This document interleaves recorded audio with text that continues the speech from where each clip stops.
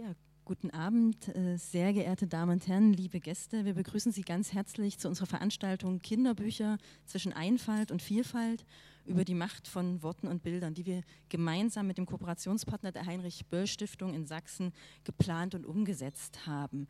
Wir wollen die Sonderausstellung Rassismus, die Erfindung von Menschenrassen, die noch bis zum 6. Januar hier im Hygienemuseum zu sehen ist, zum Anlass nehmen, um mit Ihnen zur Darstellung gesellschaftlicher Vielfalt, zur Darstellung gesellschaftlicher Diversität in Kinderbüchern ins Gespräch zu kommen. Auch wollen wir diskutieren, wie sich Rassismus, wie sich stereotype Darstellungen in Kinderbüchern zeigen und welche Möglichkeiten des pädagogischen Umganges es damit gibt. Dem Titel unserer Diskussion, der auch hinter mir an die Wand geworfen ist, können Sie bereits einige Schwerpunkte unseres Gespräches am heutigen Abend entnehmen. So bildet die Auseinandersetzung mit Rassismus einen wichtigen Hintergrund für den heutigen Abend. Wir haben uns aber entschieden, mit dem Begriffspaar Einfalt und Vielfalt das Feld gewissermaßen etwas weiter aufzuspannen und darauf zu verweisen, dass gesellschaftliche Phänomene, die Thematisierung von gesellschaftlichen Phänomenen in Kinderbüchern zwischen Stereotyp und Diversität sehr unterschiedliche Ebenen und Aspekte berühren kann. Denken wir etwa an auch aktuelle Fragen zur Gestaltung von Migration und Integration, aber auch an Geschlechterverhältnisse, an die soziale Herkunft von Menschen, an Familienformen, an Aussehen, Körperformen, vieles mehr. Grundannahme des heutigen Abends ist dabei jedoch, dass Kinderbücher etwas zu vielen aktuellen und spannenden gesellschaftlichen Fragen zu sagen haben, dass sie gewissermaßen ja nicht nur Kinderbücher sind und dass sie, so auch unser Untertitel, über Worte, über Bilder durchaus machtvoll sein können. Was das in Einzelnen bedeutet, wie genau sich gesellschaftliche Verhältnisse auch in der Kinder- und Jugendliteratur spiegeln, das wollen wir heute Abend diskutieren. Wir wollen aber auch sozusagen ganz im Sinne eines Praxisbezuges des Themas fragen, welche Auswirkungen Darstellungen in Kinderbüchern auf diejenigen haben, die Kinderbücher rezipieren. Das sind vor allem die Kinder, das sind Jugendliche, das sind Eltern, Großeltern, die vorlesen, aber natürlich auch Pädagoginnen und Pädagogen, die damit arbeiten können. An dieser Stelle würde mich interessieren, wer heute Abend hier vor uns sitzt. Ich glaube, das ist auch für unser Podium ganz spannend zu wissen, für wen und mit wem Sie heute Abend sprechen. Und ich dachte, ich spitze es mal auf 2 Fragen zu. Die eine Frage wäre, wer von Ihnen arbeitet denn oder hat vor, beruflich zu arbeiten mit Kinderbüchern, sei es als Erzieherin, als Erzieher, Pädagoginnen in anderen Kontexten, Lehrerinnen und Lehrern. Können Sie mir mal ein Handzeichen geben? Wer von Ihnen arbeitet pädagogisch? Das ist für Sie vielleicht ein ganz spannender Eindruck. Und wer von Ihnen ist sozusagen im Privaten mit Kinderbüchern beschäftigt, liest als Mutter, Vater, Pate, Patin, Oma oder wie auch immer Kinderbücher gern und regelmäßig vor? Ja. Also wahrscheinlich auch viele in Doppelrolle heute Abend, sowohl im beruflichen wie im privaten Kontext. Das heißt aber, Sie haben alle in irgendeiner Form auch ganz praktisch mit dem Thema zu tun. Ja, ich hatte ja schon angekündigt, dass die Veranstaltung eine Kooperation ist. Maria Schulhölter sitzt also auch hier mit auf dem Podium als Vertreterin der Heinrich-Böll-Stiftung und wird nun uns die Referentinnen und Referenten noch ein bisschen einführen oder damit einsteigen. Ja. Wir freuen uns sehr, dass wir so vielfältige Referentinnen und Referenten gewinnen durften. Wir haben zum einen Luna Eikins eingeladen. Genau. Sie arbeitet als Inklusionsbeauftragte bei Each One Teach One. Das ist ein community-basiertes Projekt, was sich mit Rassismus, Sensibilität und Diskriminierung beschäftigt. Das heißt, es ist ein Bildungs- und Empowerment-Projekt. Zudem ist sie noch Antidiskriminierungsbeauftragte bei der Initiative intersektionale Pädagogik. Das heißt, auch hier wieder die Perspektive darauf, dass Identitäten komplex sind und die Perspektive auch darauf, diese in der Pädagogik noch verstärkt zu beleuchten.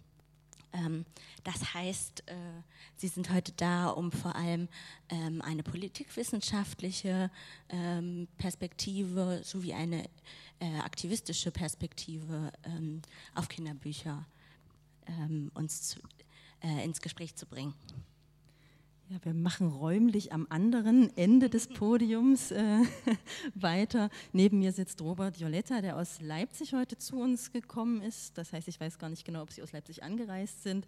Er ist Pädagoge und war als Fachschullehrer in der Ausbildung staatlich anerkannter Erzieherinnen und Erzieher tätig. Er ist inzwischen Projektkoordinator und wissenschaftlicher Mitarbeiter des Landeskompetenzzentrums zur Sprachförderung an Kindertageseinrichtungen. Das ist so lang, dass ich es ablesen muss. In Sachsen habe ich noch vergessen, Lakos, die ein oder anderen hier in der Runde kennen diese Institution hier in Sachsen. Das ist also eine Institution, die Fortbildung sowie Informations- und Arbeitsmaterialien zur alltagsintegrierten sprachlichen Bildung in der Kita, aber auch zu Hause anbietet. Herzlich willkommen. Genau, und dann haben wir noch Professor Dr. Heidi Rösch. Sie ist an der Pädagogischen Hochschule in Karlsruhe, ist dort Professorin für germanistische Literaturwissenschaft und Literaturdidaktik und leitet dort den Masterstudiengang Interkulturelle Bildung, Migration und Mehrsprachigkeit. Sie beschäftigt sich seit vielen Jahren forschend mit Migrationsliteratur und da ist Migrationsliteratur nicht schwerpunktmäßig gemeint Literatur von Migrantinnen und Migranten, sondern Literatur, die sich ästhetisch, thematisch mit dem Thema Migration auseinandersetzt. Und sie hat außerdem eine postmigrantische Literaturdidaktik entwickelt, die Dominanzkritik fokussiert und außerdem antirassistische Argumentationslinien in den Blick nimmt.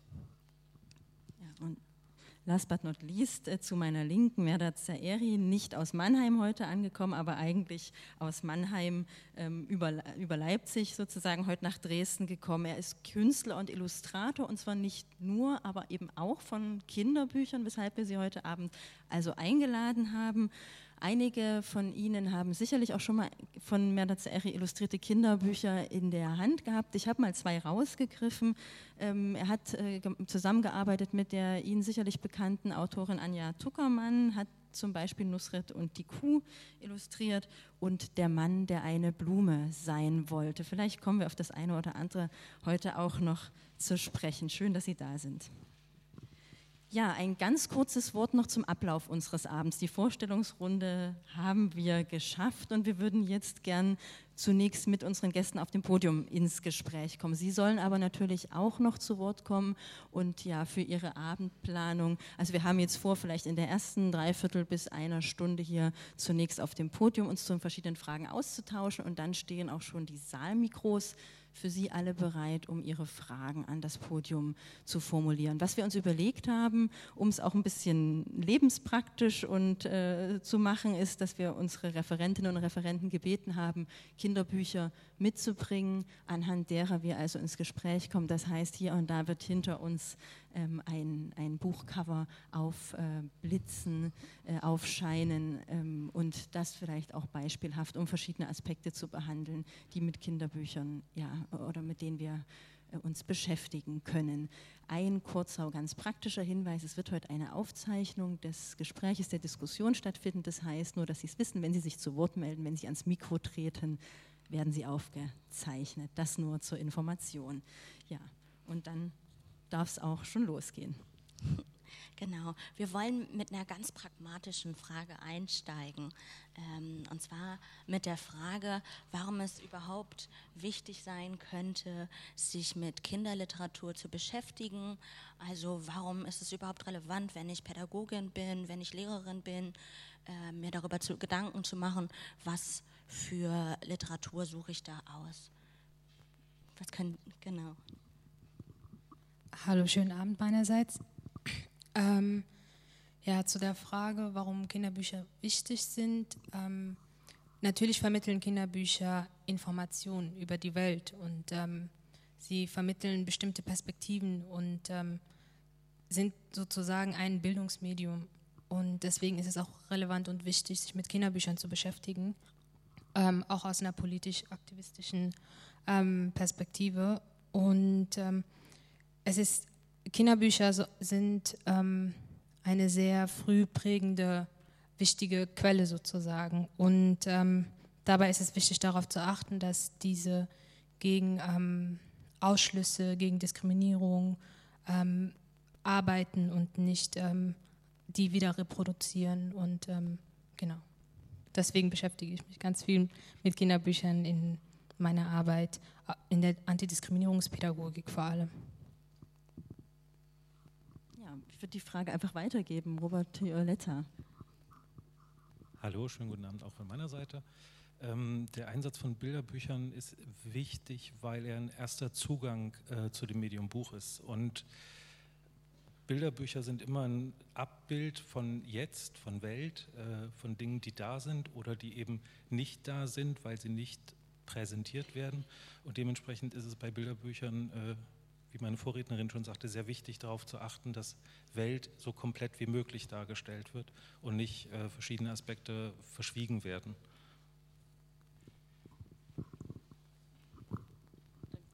Genau. Kann ich direkt ergänzen? Sehr gerne. Muss ich jetzt auch das Mikro? Geht es nicht so?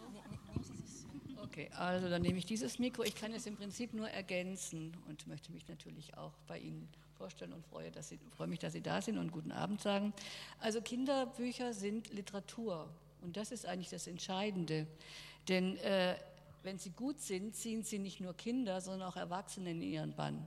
Und wir brauchen eigentlich Kinderliteratur, die nicht für Kinder, sondern für alle sind, aber aus der kindlichen Perspektive die Weltwahrnehmung ergänzen und erweitern. Deswegen ist es eigentlich sehr wichtig, mit Kinderbüchern zu arbeiten, die die Welterfahrung erweitern, die neue Vorstellungen den Kindern ermöglichen. Und letztendlich geht es darum, Imagination zu fördern, also die Weltwahrnehmung, die Vorstellung von der Welt mit Kinderbüchern zu fördern. Kinderbücher wirken identifikatorisch, sie schaffen Empathie und zwar nicht nur mit den Helden der Kinderbücher, sondern mit sich selbst. Also die Kinder erfahren sehr viel über sich, das gilt für Erwachsenenleser ganz genauso, wenn sie sich mit Literatur beschäftigen und nicht nur etwas über die Helden, sondern es sind ja eigentlich nur Identifikationsfiguren, die zurückwirken. Sie erfahren sehr viel über ihre Wünsche, Träume, manchmal auch über Probleme natürlich, das gibt es auch. Kinderbücher fördern also Kognition, Emotionen, Reflexion und was ich gerade im pädagogischen Zusammenhang sehr wichtig finde, sie fördern Gespräche über die Literatur, die den Kindern ermöglicht, nicht von sich zu sprechen, sondern über die Literatur. Da kommt natürlich viel von den Kindern auch rein in diese Gespräche, aber letztendlich ist es gerade für Erzieherinnen, für Lehrerinnen, letztendlich auch für mich als Literaturdidaktikerin eine Möglichkeit, sehr viel über die Kinder zu erfahren. Man kann sogar sagen, es ist eine Form von Therapie, die man machen kann, wenn Kinder tatsächlich unter irgendeinem, was weiß ich, familiären oder sonstigen Problem leben. Und natürlich fördern Bilderbücher, Kinderbücher die Sprach- und Kommunikationsfähigkeit. Also das wissen wir alle. Und letztendlich geht es darum, wirklich die Kinder in literarische Gespräche zu verwickeln, egal was am Ende rauskommt. Danke. Die Runde einmal abschließend von A bis Z. Merda Zaeri, warum Kinderbücher? Warum Auseinandersetzung mit Kinderbüchern? Naja, erst einmal guten Abend, danke für die Einladung. Kinderbücher sind für mich Geschichten vor allem. Viele Bücher, auch Erwachsenenbücher, sind Geschichten. Und manchmal unterschätzen wir ein bisschen den Wert der Geschichten, denn Geschichten wirken wie ein trojanisches Pferd. Das heißt, wir könnten unseren Mitmenschen, vor allem den Kindern, die Regeln unserer Gesellschaft mit einem Holzhammer beibringen, indem wir denen erklären mit Kraft, was Empathie ist, was Toleranz ist, was Respekt ist und so weiter und so fort. Oder wir können ihnen Geschichten erzählen, auch den erwachsenen Menschen, übrigens nicht nur Kindern. Und durch diese Geschichten können wir Tore öffnen, ohne dass die Menschen das mitbekommen, dass die Tore geöffnet werden. Wir lieben Geschichten, wir sind süchtig von Geschichten. Wir verlieben uns in Menschen in der Regel, deren Gesichter uns eine Geschichte erzählen. Wir sind immer auf der Suche nach Geschichten, die unsere Tore öffnen. Und ich denke mir, dass es je früher beginnt, umso wirksamer ist, wenn man einem Kind eine Geschichte über Toleranz erzählt und vielleicht die Geschichte eines Menschen erzählt, der unter Intoleranz leidet, dann nimmt sich dieses Kind automatisch vor, immer in seinem Leben tolerant zu sein. Und ich denke mir, dass es das ist, was wir am besten bei Kindern erzielen können, dieses trojanische Pferd, ohne dem Kind zu sagen, du musst so sein. Ja, das wäre gleich ein Anlass, tief ins Gespräch einzusteigen. Wir halten dennoch so ein bisschen an unserer Struktur und Ordnung fest, die wir uns vorgenommen haben. Vielen Dank also erstmal für diesen Einstieg. Ja. Ja. Wir würden gerne den weiteren Einstieg darüber wagen, was wir vorbereitet haben, beziehungsweise was die Referentinnen vorbereitet haben. Sie sind alle mit einem kleinen Koffer angereist oder einem gedanklichen Koffer voller guter oder kritischer oder empfehlenswerter Kinderliteratur. Und da wollen wir jetzt mal reinschauen und gemeinsam gucken, warum diejenigen die Bücher ausgewählt haben. Und wir fangen mit Ihnen an. Genau. Ich habe mich für das Buch Nelly und die Berlinchen entschieden.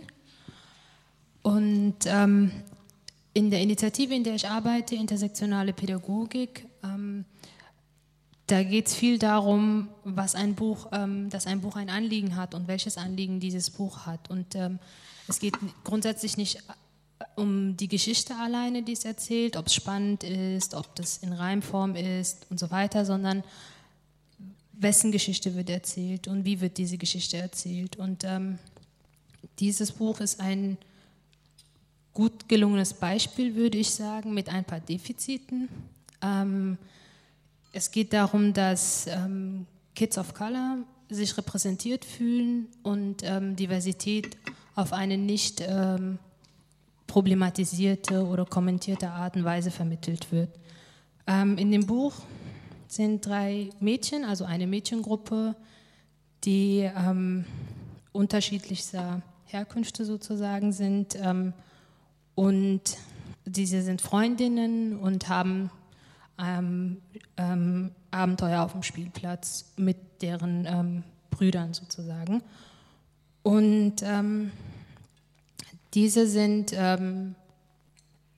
sehr stark, als starke Mädchen sozusagen repräsentiert und dass sie unterschiedliche Herkünfte sind, wird nicht explizit in dem Buch thematisiert. Also Nelly, Hannah und Amina heißen sie, spielen zusammen und dann geht der Teddybär von Amina sozusagen, wird von dem großen Bruder weggenommen und wo ganz weit oben hingestellt und die versuchen das dann zusammen wieder zu holen. Und dabei sieht man auch auf dem Spielplatz deren Eltern und auch kurz zu Hause, also da sind auch unterschiedliche Familienkonzepte, also eine alleinerziehende Mutter und eine muslimische Mutter und genau, Nelly, die ihrem Vater erzählt, wie der Tag gewesen ist. Und das Buch ist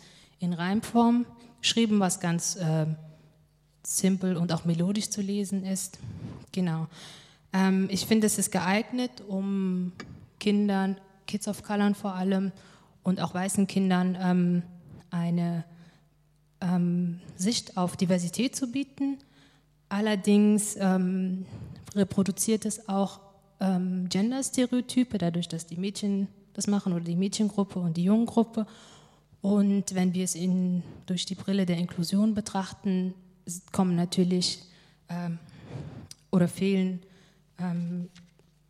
Kinder, die behindert werden zum Beispiel. Und deswegen würde ich sagen, wenn es darum geht, um Empowerment von Kids of Color, wird es dem gerecht. Allerdings ist es nicht intersektional genug. Also obwohl es mehrere Identitäten darstellt, vergisst oder kann es nicht allem gerecht werden.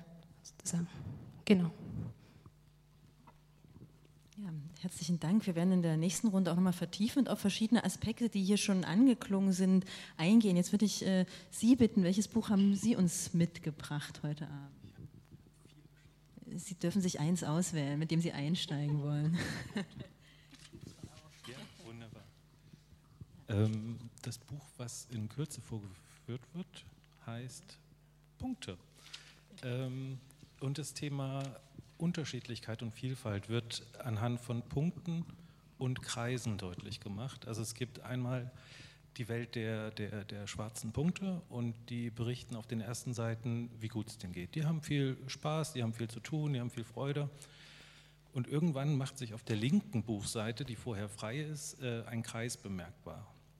Und der Kreis erzählt dann von sich und von seinen Mitkreisen, und den Kreisen geht es gar nicht so gut, die brauchen Unterstützung, also die haben wenig zu essen, wird geschildert, die haben keine Spielplätze, die haben schlechtere Wohngelegenheiten, und die schauen ganz neidisch auf die Punkte und gehen dann peu à peu auf die Seite mit den ausgefüllten Punkten, bis dann die ausgefüllte Seite mit den Punkten sagt, stopp, das wird zu viel, wir müssen irgendwie eine Lösung finden, um dann am Ende zu sagen, ziemlich cool wäre es eigentlich, wenn wir beide Seiten des Bilderbuchs ausfüllen würden und nicht nur auf der einen Seite die ausgemalten Punkte und auf der anderen Seite die Kreise, sondern eine gemischte Form.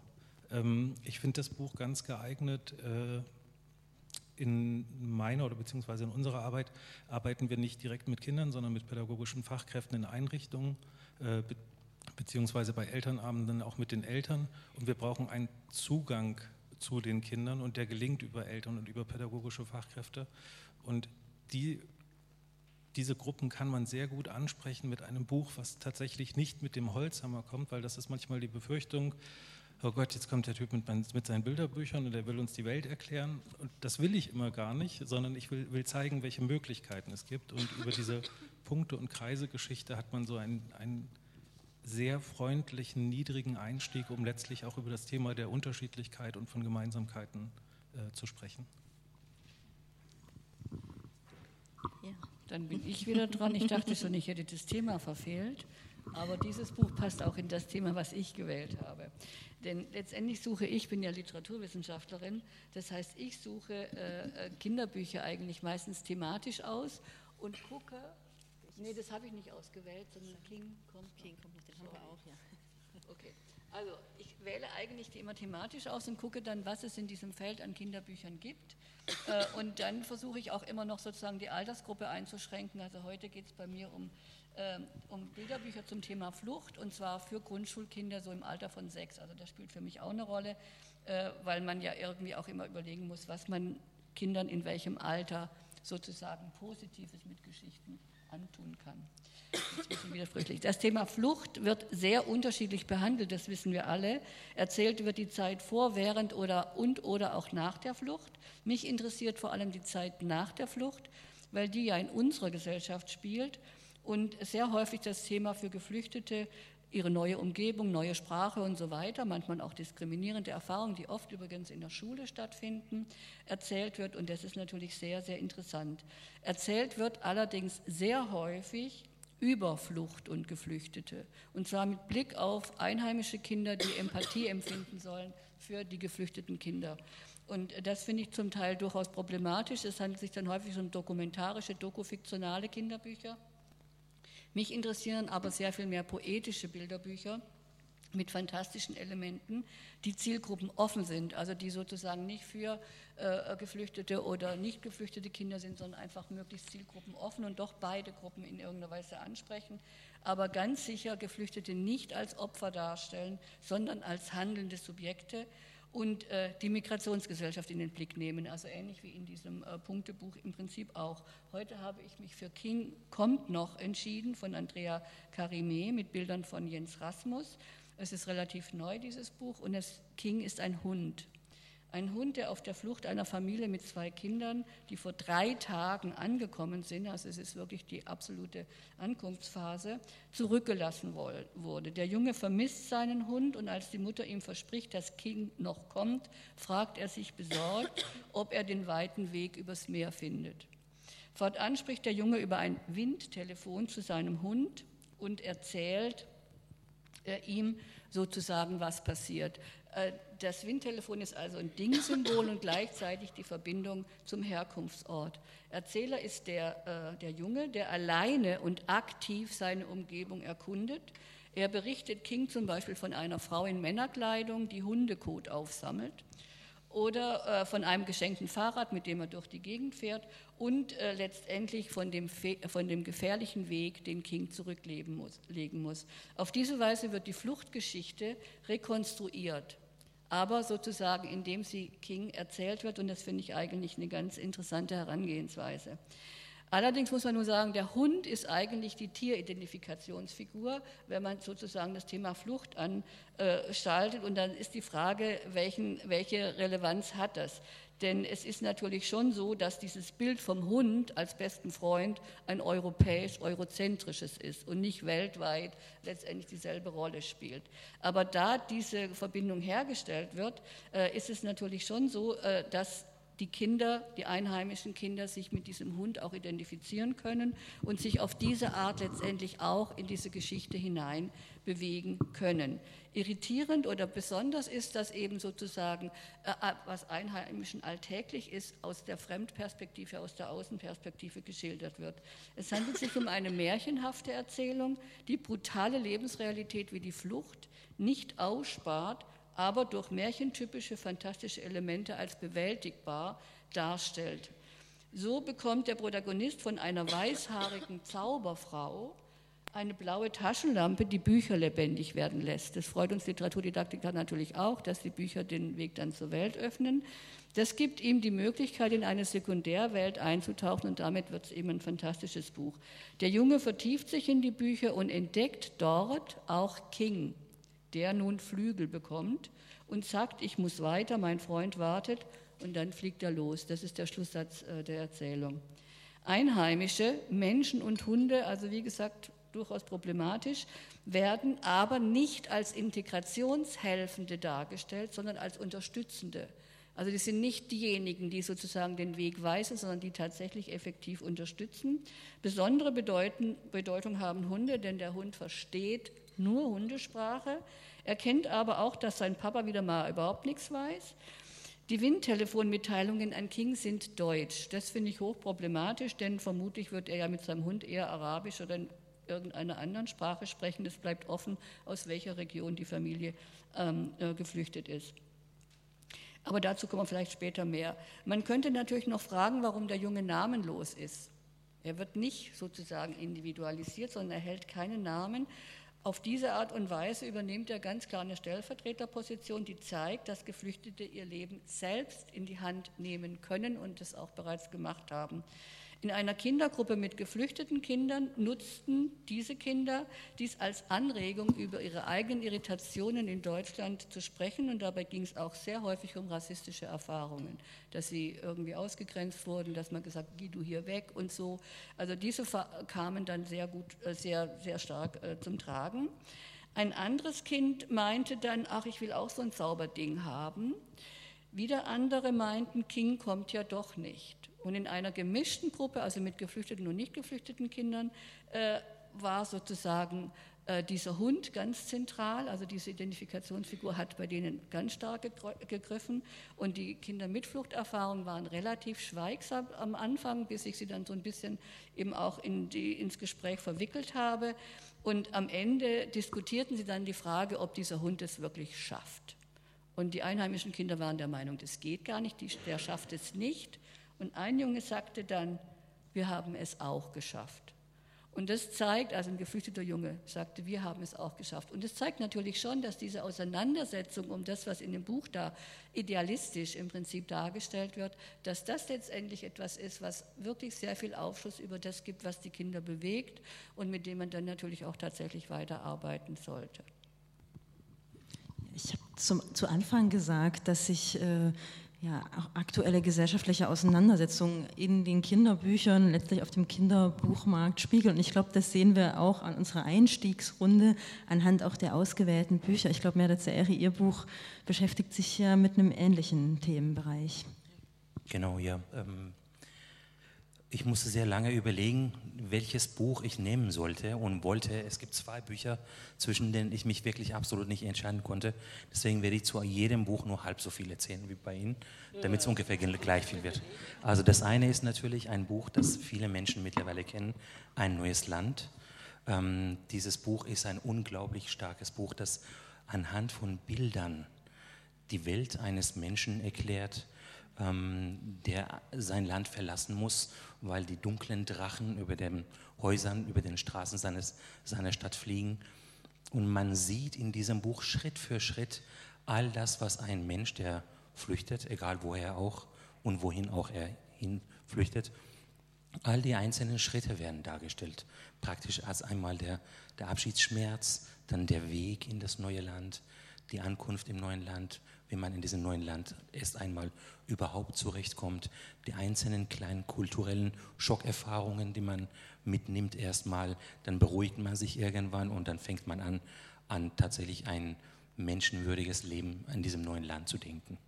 Und in diesem Buch das ist ein sehr fantastisches Buch, das heißt, all die neuen Dinge, die man in einem neuen Land erlebt, werden hier anhand von fantastischen Elementen dargestellt. Also wenn wir uns vorstellen, wir müssen von heute auf morgen nach China flüchten, können Sie sich vorstellen, wie viele 100 oder 1000 kleine Eindrücke pro Woche bei uns entstehen würden, mit jeder Kleinigkeit, schon allein wie die Leute essen. Und das wird hier in diesem Buch wunderschön dargestellt. Das ist die eine Seite der Medaille, nämlich derjenige, der sein Land verlässt und wo in ein neues Land hineinkommt. Das andere Buch ist das Buch Die Insel. Das Buch Die Insel ist, genau, weiter noch nicht. Genau, jetzt wird es klar. Das Buch Die Insel, das ist ein Buch über einen Mann, der eines Morgens auf einer Insel steht. In diesem Buch geht es um die Abschottung, um die Ausgrenzung, darum, das Neue, das Andersartige nicht zuzulassen. Und in diesem Buch geht es um Mauern, die wir hochziehen können, damit wir uns mit dem Neuen nicht beschäftigen, auseinandersetzen müssen. Und in diesem Buch ist es besonders beeindruckend. Es wird in ganz kurzen Texten beschrieben, was mit diesem kleinen, sehr abgemagerten Mann passiert, der eines Morgens auf dieser Insel steht, vollkommen nackt, ohne irgendwas bei sich zu haben. Und es geht um die Bewohner dieser Insel. In diesem Buch dargestellt als ganz große, starke, laute Männer und Frauen, die sich jetzt quälen damit, was sie mit diesem Typen machen sollen. Und es geht um diese Angst. Wenn wir ihn bei uns reinlassen, was wird dann bei uns passieren? Was werden die Folgen sein? Dieser kleine Mann wird gar nicht gefragt. Es wird ihm gar keine Chance gegeben, das zu zeigen, sondern von vornherein wird er erst einmal abgeschoben in eine kleine Hütte am Rande der Insel. Und als dieser Mann plötzlich eines Tages auftaucht, entscheiden sich alle, außer dem Fischer, der ihn gefunden hat, entscheiden sich alle, ihn ins Boot zu setzen und ihn einfach abzuschieben. Und das tun sie mit ihm auch. Ihm wird keine Chance gegeben. Und die Ängste dieser Leute ist der Grund, warum die sich entscheiden, ihn loszuwerden. Und nachdem er weg ist, wird das Boot des Fischers, der immer für mehr Toleranz gekämpft hat, angezündet, ins offene Meer hinausgeschickt und es werden ganz hohe, lange Mauern gebaut, damit niemand mehr auf diese Insel kommen kann.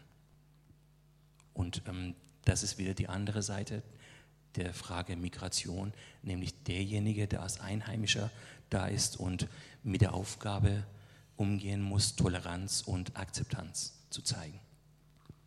Ja, also das Schlagwort Perspektive wird uns heute sicherlich noch weit begleiten. Das hat man an Ihren beiden Büchern ja schon mal gut gesehen, welche unterschiedlichen Perspektiven so ein Buch auch einnehmen kann. Ja, wir wollen jetzt von den Büchern natürlich nicht ganz wegkommen, sondern inhaltlich einsteigen in die unterschiedlichen Perspektiven.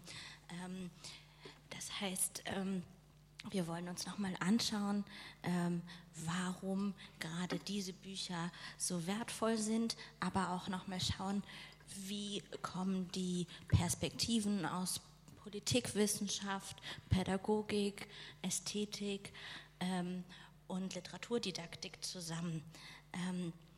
Frau Elkins, Sie haben sich ja vor allem gerade auch bei der Auswahl des Textes damit beschäftigt, was könnte eine mögliche Zielgruppe sein. Könnten Sie da noch mal genauer drauf eingehen, inwiefern Kinderliteratur ja schon eine Zielgruppe im Blick hat? Ja, Sie hatten bei meiner Vorstellung gesagt, dass ich für ein schwarzes Community Empowerment Projekt in Berlin arbeite und die Arbeitsfelder inklusive Arbeit bzw. Inklusion und Intersektionalität im Blick habe. Und in dieser Organisation geht es darum, vor allem rassistische Bilder und rassistische Vorurteile zu dekonstruieren. Auf der einen Seite, also das ist das, was ich auch viel in der Antidiskriminierungspädagogik mache. Auf der anderen Seite geht es aber darum, schwarze Menschen und People of Color zu empowern. Ich benutze den Begriff People of Color, weil im deutschsprachigen Raum der Ausdruck farbige Menschen oder eine kolonialhistorische Wertung sozusagen hat und wir uns oft Begriffen bedienen müssen, die aus dem angloamerikanischen Kontext kommen. Genau. Und im Empowerment ist es sehr, also Menschen zu helfen, sich selbst sozusagen zu ermächtigen oder Raum zu bieten, sich selbst ermächtigen zu können, ist es wichtig, dass gerade dieser Zielgruppe Kinderbücher angeboten werden, die sie repräsentieren, wo sie ihre Identitäten wiederfinden, wo sie positive Selbstbilder vermittelt bekommen und nicht erst in einer Konfliktsituation. Und man nimmt oft an, dass diese Konfliktsituationen erst später im Leben oder sozusagen in der Schule passieren, aber das fängt schon in der Kita an oder sogar noch früher, dass Kinder zum Beispiel aufgrund dessen, dass sie schwarz sind, Ablehnung erfahren. Und deswegen ist es auch sehr wichtig, solche Bücher wie das, was ich vorgestellt habe, zu haben, damit Kinder sich selbst in anderen Medien sehen können. Das gilt natürlich auch für den Bereich, wenn es um Spielsachen, also wenn es zum Beispiel um Puppen geht. Das ist ganz tragisch, wenn schwarze Mädchen sozusagen nur weiße Puppen und Prinzessinnen und so angeboten bekommen und sich damit anfangen zu identifizieren, sich darin selbst nicht sehen und versuchen an sich was zu ändern und dann später sagen, ja, ich möchte auch lieber glatte Haare haben oder ich möchte lieber so und so aussehen und mir gefällt meine Nase nicht und so weiter. Deswegen ist es sehr wichtig, sich also aus politischer Perspektive auch sich den Auftrag zu geben, für alle Menschen sozusagen Geschichten anzubieten, die sie repräsentieren, die sie auf eine positive Art repräsentieren. Und deswegen unterscheiden wir auch oft Kinderbücher ob sie problemorientiert sind oder sozusagen nicht problemorientiert. Problemorientiert heißt, dass dieses Buch sich mit zum Beispiel Rassismus auseinandersetzt und das kann in einer Situation sein, in der ein Kind Rassismus erfährt und man versucht irgendwie mit der Gruppe, jetzt sei es in der Kita oder in der Schule, irgendwie das Thema aufzuarbeiten. Nicht problemorientiert wäre zum Beispiel das Buch, was ich vorgestellt habe, wo es einfach darum geht, finde ich mich in diesen Geschichten wieder und wie finde ich mich in diesen Geschichten wieder und bekomme ich einen Zugang zu meinem eigenen Selbstbild, zu dieser gesellschaftlichen Position, zu dieser sozialen Position, die ja aufgrund dessen, dass wir rassistische Konstrukte haben, diskriminierende Wertungen haben, ja Lebensrealitäten sind. Also das ist ja nicht so, dass es nur darauf reduziert ist, dass sich bestimmte Gruppen schlecht fühlen oder ausgeschlossen fühlen, sondern dass es tatsächlich Strukturen und Machtverhältnisse sind, in denen wir uns bewegen. Und genau dazu können Kinderbücher helfen. Wie würden Sie denn dann den deutschen Buchmarkt beschreiben? Also sind schon viele Bücher vertreten, die genau diesem politischen Anspruch gerecht werden können? Oder sagen Sie, naja, also so weit sind wir noch lange nicht? Ich würde sagen, wir haben viel zu tun und sind aber auch schon auf einem guten Weg. Also ich habe zum Beispiel mit KollegInnen angefangen, vor 3 Jahren so eine Liste zu erstellen, eine intersektionale Kinderbuchliste. Die gibt es auch online. Dadurch, dass wir das 2014 und 2015 gemacht haben, sind einige der Bücher sozusagen nicht die aktuellsten, aber einige Klassiker sozusagen dabei und auch mit Kommentaren für PädagogInnen und für Eltern, wie sie mit den bestimmten Themenschwerpunkten auch umgehen können.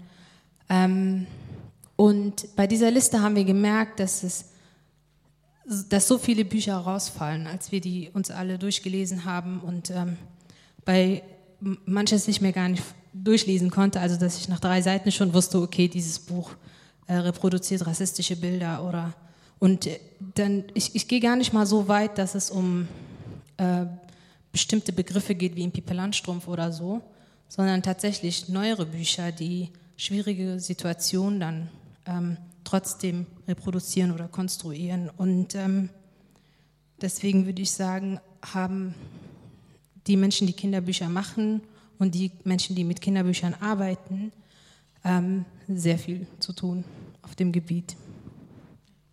Okay, danke für die Einschätzung. Ich glaube, Frau Rösch möchte auch direkt. Ich würde gerne mal fragen, also das Problem, also auch bei migrantischen Kindern, ist ja sehr häufig das, dass die nur auftauchen, wenn Migration thematisiert wird. Und deswegen frage ich mich, was ist eigentlich das Ziel? Wäre es nicht wünschenswert, dass Kinderbücher, egal, es gilt auch für Erwachsene, dass einfach People of Color als Figuren vorkommen, ohne dass das Thema Rassismus, ohne dass sozusagen Intersektionalität thematisiert wird?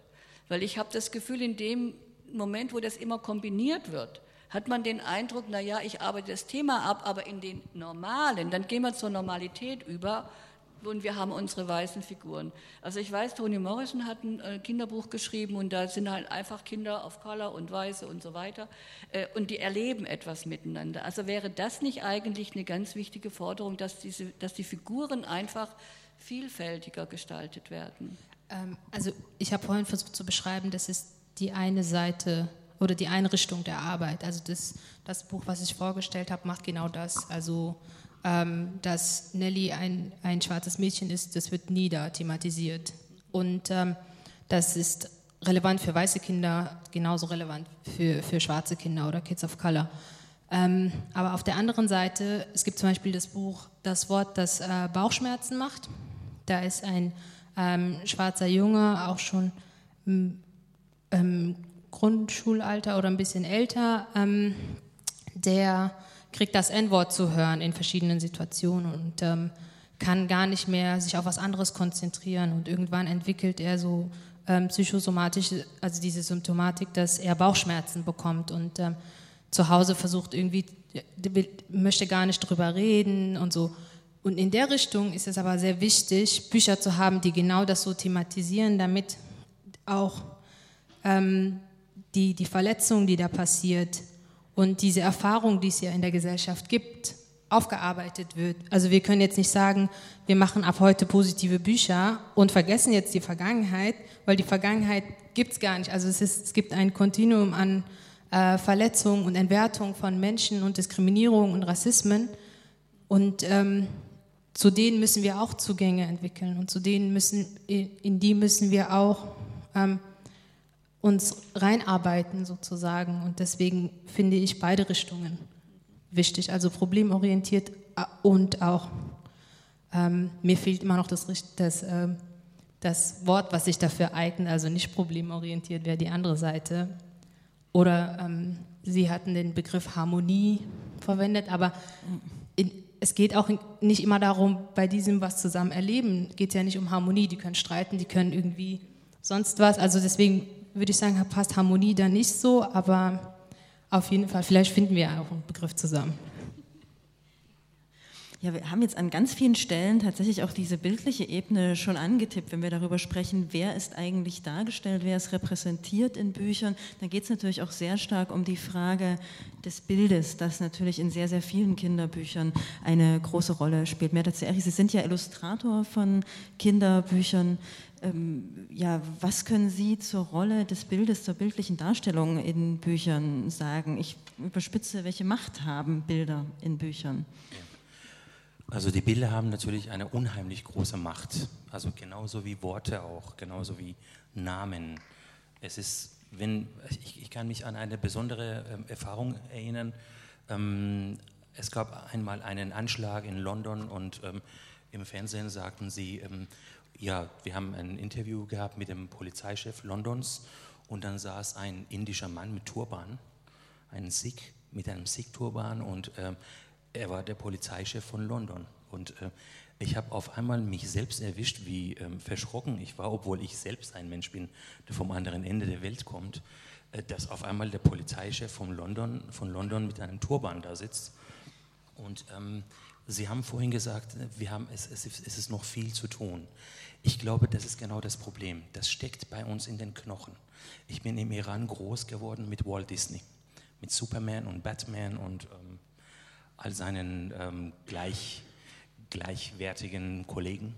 Und das waren für mich alle Weiße.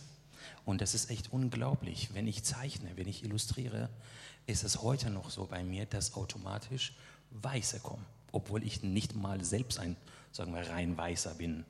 Und es ist auch eine sehr, sehr schwierige Sache, denn ich kann mich erinnern, ich habe mal mit Studenten der Buchwissenschaften in Mainz gearbeitet an einem Buch. Die Aufgabe war, innerhalb eines Semesters mit diesem Kurs ein Buch zu verlegen. Das heißt, ein Teil dieses Kurses wurden die Leute für das Lektorat, ein Teil wurden die für Marketing, haben verschiedene Aufgaben bekommen und wir haben alles gemeinsam entschieden. Es ging um die 19 Artikel der Menschenpflichten. Menschenpflichten, das gibt es tatsächlich. Das sind 19 Artikel, die erklären, was unsere Pflichten sind anderen Menschen gegenüber in dieser Welt. Und wir hatten die Idee, ein Liebespaar darzustellen über diese 19 Artikel, 19 Zeichnungen. Und anhand dieses Liebespaares die verschiedenen Artikel zu beschreiben. Und für mich war es automatisch klar, eine Frau und ein Mann. Also fand mich besonders schlau, dass ich jetzt drauf komme, natürlich eine Frau und ein Mann. Und schon begann das Problem. Ja, wieso Frau und Mann? Und was ist mit den Homosexuellen? Und ich habe die Frau und den Mann schnell kurz gezeichnet, um zu gucken, was die Studenten dazu meinen. Natürlich Weiße. Ja, und was ist mit den Asiaten? Was ist mit den Schwarzen? Und so weiter und so fort. Und ich dachte, oh Gott, wie machen wir das in 19 Artikeln mit 19 Zeichnungen? Das heißt, das ist, bis wir praktisch auf eine wirklich sehr, sehr selbstverständliche Art mit dieser sehr entspannten Darstellung von Menschen mit unterschiedlichen Rassen und Typen umgehen, wird es ein sehr, sehr langer Weg sein. Ich als Illustrator habe mir vorgenommen, bei einem der Bücher der nächsten 2 Jahre Bücher zu machen, tatsächlich, in denen ein Kind, bei dem es vielleicht um den Papa geht oder um ein völlig anderes Thema dieses Kindes, dieses Kind einfach als einen Asiaten darzustellen oder vielleicht als ein orientalisches Kind. Es ist tatsächlich, ich muss an mir arbeiten, in meinem Kopf, um diese Vielfalt ganz selbstverständlich darzustellen. Und das ist die Schwierigkeit an diese Branche, an diese Welt. Ja, Robert. Also ich würde mich da tatsächlich gerne anschließen. Wir dürfen aber auch nicht allzu viel von Bilderbüchern erwarten. Also nicht jedes Bilderbuch alleine kann die Welt retten, sondern wir brauchen viele und verschiedene Ansätze, dass ein Buch wirklich all diese Ansprüche hat, die wir hier so transportieren oder die transportiert werden. Das können Bilderbücher nicht, also kann ein Bilderbuch nicht leisten. Und es geht darum, ganz viel zu sensibilisieren. Und ich springe noch mal ganz kurz in die frühkindliche Bildung. Sarah, darf ich dich mal bitten? Dankeschön. Wenn es nämlich um Sensibilisierung geht bei pädagogischen Fachkräften, die haben meist sehr, sehr viele Bücher in den Einrichtungen und schauen sich das gar nicht so genau an und wissen gar nicht, was wir wollen, bis ich dann gerne dieses Bild zeige. Das ist eine Kindergruppe in bayerischer Tracht, also wirklich klischeehafter geht es gar nicht, und frage, ob die pädagogischen Fachkräfte hier in Sachsen die Kinder ihrer Kita repräsentiert finden. Und oh nein, natürlich nicht. Aber man muss erstmal das Problembewusstsein schaffen, also sensibilisieren. Es gibt nicht nur Schwarz und Weiß und das Kind aus Bolivien trägt auch nicht den ganzen Tag über irgendwelche bunten Kleider, sondern ganz normale Kleidung. Deswegen es geht eher um den Fakt des Sensibilisierens, als dass ein Buch alles richtig machen muss. Wir sprechen gerade über die Darstellung auch von Menschen und ich finde das ganz spannend, weil ja viele Kinderbücher auch mit Tierdarstellung arbeiten, wenn sie Geschichten erzählen wollen. Und mir fiel gerade ein, dass Sie ja auch in den Büchern, die Sie uns im Vorfeld geschickt haben, ein von Merda Zaeri illustriertes Kinderbuch geschickt haben. Das ist leider sehr, sehr klein hier oben zu sehen. Ich habe einfach keine größere Grafik irgendwie finden können. Ein großer Freund, ich weiß nicht, vielleicht wollen Sie kurz noch was dazu sagen, wie auch Tiergeschichten, Vielfaltsgeschichten erzählen können oder warum Sie das ausgewählt haben.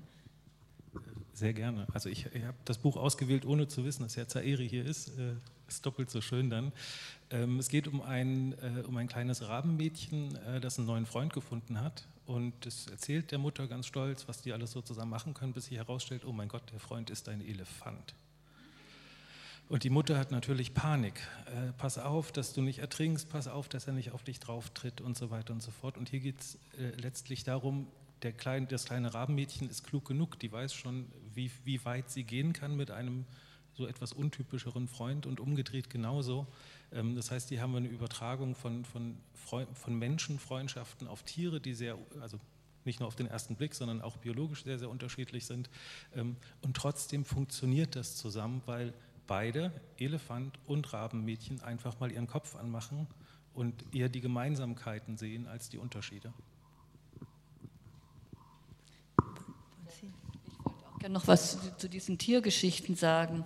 Es ist ja schön und ich denke auch diese verfremdenden Effekte, ne, dass man eben dann nicht das Problem hat, dass man also alle Arten von Menschen, wie immer man die dann auch definieren möchte, darstellen möchte. Das Problem ist allerdings, und das möchte ich jetzt nicht auf dieses Bilderbuch beziehen, sondern generell, nur weil Tiere agieren, ist das Buch an sich noch nicht diversitätsorientiert. Also man muss auch ein Stück weit wirklich gucken, was wird denn dort eigentlich für eine, ja ich sage jetzt mal Ideologie, Weltsicht vermittelt. Wie gesagt, nicht bei Ihrem Buch, sondern generell. Die Tiere oder diese Darstellung von Figuren, die also sozusagen verfremdet sind, finde ich auch immer sehr interessant, weil es einfacher ist, sich auch zu identifizieren oder sich auch nicht zu identifizieren. Aber die sind nicht per se gut, weil es gibt so viele Kinderbilderbücher zum Thema Diversität, die sind einfach nur blöd.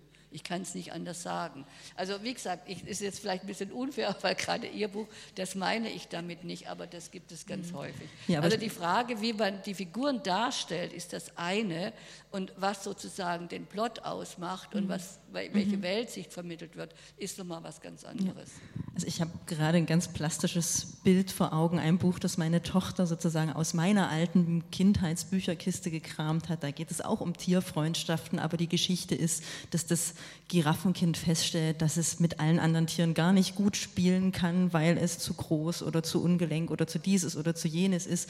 Und das Ende der Geschichte ist, zum Glück trifft es eine andere Giraffe. Also da muss man also auch bei den, wenn Sie mir die Anekdote erlauben, auch die Tiergeschichten, da sehen wir also nicht nur, dass die bildliche Ebene eine Rolle spielt, sondern auch die Textebene sozusagen, die da ganz wichtig ist. Welche Geschichte wird nicht nur mit den Bildern, sondern auch mit dem Text erzählt, ja. Vielleicht kurz zu diesem Bild, eine eigene, ein bisschen aus dem Hintergrund, wie das Buch entstanden ist. Als ich die Illustration zu diesem Buch gemacht habe, habe ich sehr viel an meine eigenen Eltern gedacht. Da hat sich praktisch die Seite gewechselt. Meine Eltern dachten immer, oh Gott, wir sind jetzt in Deutschland, Merda, du darfst abends nicht rausgehen, weil wir wissen nicht, wie die Deutschen drauf sind. Was, wenn du jetzt auf einmal drogenabhängig wirst oder was, wenn du auf einmal homosexuell wirst, das sagen sie mir so. Für sie waren die Deutschen praktisch die, die anders waren. Und diese Angst existiert praktisch auf den beiden Seiten. Und diese Angst zu überwinden, das ist das, was ich praktisch meinen Eltern beigebracht habe durch harte Arbeit über viele Jahre. Und dieses Buch habe ich auch meinen Eltern gewidmet. Ja. Ja. Jetzt haben wir ganz viel auch schon über Bilder gesprochen. Ich würde aber auch gerne noch mal rübergehen zur Sprache, was natürlich auch ein zentraler Faktor ist, wenn wir uns kinderliterarischen Texten widmen wollen. Und da haben wir ja zum einen Sprache, die rassismussensibel ist, die diversitätssensibel ist, aber auch das Thema der Mehrsprachigkeit. Und ich denke, Sie können da einiges zu sagen und vielleicht haben Sie ja sogar ein Buch noch mit. Ja, ich habe auch noch das Buch mit am Tag, als Saida zu uns kam, aber ich möchte vorneweg was sagen. Sie haben ja dieses Buch von Chintan gezeigt, in einem fremden Land. Das ist ein textfreies Bilderbuch und der Titel ist trotzdem falsch übersetzt. Im Original heißt es Arrival. Da fragt man sich wirklich, was passiert eigentlich, wenn Texte übersetzt werden. Ich habe dieses Bilderbuch mitgebracht, als Saida zu uns kam im Original, also im spanischen Original, heißt das als der Tag, als Saida ankam. Es ist ein Unterschied, ob es zu uns oder ankommen heißt. Also das heißt, bei diesen Kleinigkeiten, also mindestens mit Studierenden, ist es sehr interessant, das nachzuvollziehen, die Titel, wie werden die eigentlich übersetzt und das kann man natürlich dann im Text auch fortfahren. Dennoch finde ich dieses Buch sehr interessant, denn es ist eines, man sieht hier ja schon am Titel, es geht um zwei Mädchen, es geht um Saida, die sozusagen ankommt und es gibt ein zweites Mädchen, das hat keinen Namen, diesmal hat das einheimische Kind keinen Namen und dieses Kind möchte Saidas Freundin werden. Auch das finde ich sehr interessant, dass die Einheimische, natürlich kann man sagen, ist auch eine Wunschvorstellung, dass eine Einheimische sich mit einem migrantischen Kind befreunden möchte und Saida hat keine Sprache aus der Sicht der Einheimischen. So, und daraufhin macht sich die Einheimische auf die Suche nach der Sprache Saidas. Das finde ich sehr interessant und merkt dann, ach, das ist ja gar nicht so, dass sie ihre Sprache verloren hat, sondern sie kann mit ihrer Sprache bei uns, also in der Ankunftsgesellschaft, im Prinzip nichts anfangen. Und dann fangen diese beiden Mädchen an, Wörter zu suchen, Wörter zu tauschen, und eben auch dann Buchstaben zu erkennen, arabische, lateinische und so weiter. Und interessant ist eben diese Tauschbeziehung, ne? Dass beide sozusagen etwas von der anderen lernen. Und es geht hier also nicht um Assimilation, dass Saida möglichst schnell, was weiß ich, Spanisch oder Deutsch lernt, sondern es geht um dieses Tauschgeschäft. So, das ist eigentlich meines Erachtens das sehr Schöne an diesem Bilderbuch. Es ist also ein integrativ mehrsprachiges oder zweisprachiges Bilderbuch, weil beide Sprachen vorkommen. Vielleicht kann man das auch mal so ein bisschen sehen. Es gibt auch immer so eine arabische Umschrift, dass wir Dussel in Europa das auch lesen können. Ja, also das heißt, es wird wirklich auch bildlich dargestellt, diese anderen Schriften und diese andere Sprache. So, das ist das eine. Gleichzeitig wird aber dieses Bilderbuch, das ich eigentlich sehr schön finde, weil es einen gegenseitigen Umgang mit dieser Mehrsprachigkeit gibt. Es wird sehr stark kritisiert, weil zum Beispiel am Ende sitzen doch die beiden Mädchen auf einem fliegenden Teppich. Und das gilt als orientalistisch. Ja? Und da frage ich mich manchmal schon, was soll man eigentlich noch alles tun, damit man so eine Idee von Gegenseitigkeit mal illustriert. Okay, das ist ein bisschen verkitscht, das ist vielleicht auch orientalistisch, ich möchte es gar nicht in Frage stellen, aber es gibt auch Bilder, die sind erkennbar, ganz vorne, da sitzt also eine Frau auf so einem Häusermeer und will mit den Wolken eins werden. Das heißt, es sind satirisch überzeichnete Bilder, auch über Europa. Und wenn ich das ernst nehme, muss ich auch erkennen, dass die orientalistischen Bilder auch ironisch überzeichnet sind. Und auf diese Art und Weise findet auch hier eine Wechselseitigkeit statt. Aber es ist halt, und das möchte ich mit diesem Buch eben auch ansprechen, sehr, sehr schwer, weil man den Eindruck hat, wenn man sich in diesem Bereich bewegt, findet jeder immer eine massive Kritik in Bilderbüchern, weil es eben doch nicht politisch korrekt und doch dies oder jenes nicht ist. Und deswegen ist es meines Erachtens sehr wichtig, sich wirklich zu fragen, unter welchem Aspekt gucke ich es eigentlich an. Und unter dem Aspekt der Mehrsprachigkeit finde ich dieses Buch sehr interessant. Sie kennen vielleicht auch andere Bilderbücher, die auf Deutsch eigentlich produziert sind und dann mit Arabisch, heute im Moment sind arabisch-deutsche Bilderbücher eigentlich sehr en vogue, die dann arabische Textstellen haben. Da frage ich mich immer, wozu? Wozu diese arabischen Textstellen? Es ist nur Goodwill und es hat eigentlich für die Erzählung gar keine Funktion. Hier hat es eine Funktion, dass die arabische Sprache und Schrift vorkommt. Und deswegen muss man sich eigentlich immer fragen, ja, was passiert eigentlich mit den Sprachen? Wer spricht mit wem, in welcher Sprache? Und mir ist so aufgefallen bei Jünger, das ist natürlich ein Problem für Texter und Illustratoren, wie zeichnen sie eigentlich diese nicht-deutsche oder eben Migrationssprache, wenn sie sie nicht tatsächlich verwenden. Und dann gibt es jetzt im Moment so eine neue Strategie, dass man die etwas blasser setzt. Aber es bleibt Deutsch. Und da frage ich mich, warum setzen Sie nicht in der anderen Sprache, wenn es wörtliche Sprache ist und sich, was weiß ich, ein syrischer Vater mit seinem Sohn unterhält. Warum spricht er Deutsch? Warum spricht er nicht Arabisch? Dann können wir nicht lesen. Wunderbar. Das ist eine Irritation. Das ist eine literarische Leerstelle, mit der wir als Pädagogen uns dann beschäftigen müssen, wenn wir uns mit diesen Büchern beschäftigen wollen. Und das ist ein Mittel, das ich sehr interessant finde, uns, einheimisch Deutsche in dem Fall, mit einer Sprache zu konfrontieren, die wir nicht verstehen. Weil dann müssen wir nämlich Kontakt suchen zu jemandem, der oder die diese Sprache versteht. Und insofern finde ich es sehr interessant und dieses Bilderbuch in dem Sinne eigentlich für gelungen. Ich möchte nur an den Punkt einwerfen, dass auch einheimische Deutsche nicht unbedingt nur Deutsch sprechen. Genau, weil wir oft mit diesem Begriff oder weil sie oft mit diesem Begriff Migration, Migrationshintergrund und das stellt es eigentlich immer in den Vordergrund und diese Menschen haben auch unterschiedliche Sprachen, Einflüsse und genau, das ist mir wichtig. Sicherlich auch sehr deutlich zu erkennen, dass sich die aktuelle Debatte eben stark auf das Thema Migration und Flucht konzentriert und dadurch so ein Stück weit hinten runterfällt, dass Diversität natürlich weit darüber hinausgeht, Migration als Phänomen zu thematisieren. Ja, aber es wird auch oft begrenzt auf Migration, das meine ich. Also es gibt gerade auch zu dieser Rassismus-Ausstellung, die Erfindung von Rassen, es gibt schwarze Deutsche, die seit 500 Jahren sozusagen in Deutschland leben und die wievielte Generation auch immer hier sind und immer noch von Migrationshintergrund markiert werden oder gesehen werden. Und das, also allein mit diesen Konstrukten zu arbeiten, sagt schon was über unsere Befangenheit und Reduzierung von bestimmten Identitäten und auch von bestimmten Mehrfachidentitäten. Also ich kann Arabisch sprechen, bin schwarz, bin Deutsche, bin Muslima und so weiter. Also das sind ganz viele Identitäten und Zugehörigkeiten. Natürlich kann ich auch aufgrund dieser Vielzahl von verschiedenen Identitäten Mehrfachdiskriminierung erfahren und so weiter. Und deswegen ist es ja auch wichtig, dass wir bei dieser,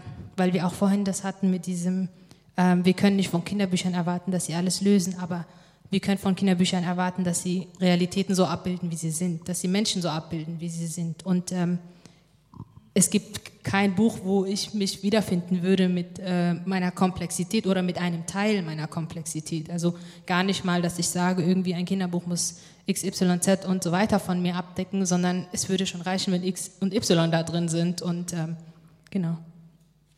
Also ich würde dem auf jeden Fall zustimmen und gleichzeitig auch sagen, Kinderbücher, gerade Kinderbücher, haben aber auch die Idee, Utopien zu entwickeln. Ja, also nicht nur die Realität abzubilden, sondern tatsächlich zukunftsrelevante, zukunftsweisende Utopien auch abzubilden. Ich sehe das natürlich auch, dass diese Fokussierung auf Migration und Migrationssprachen und so natürlich eine Beschränkung ist. Ich sehe das völlig.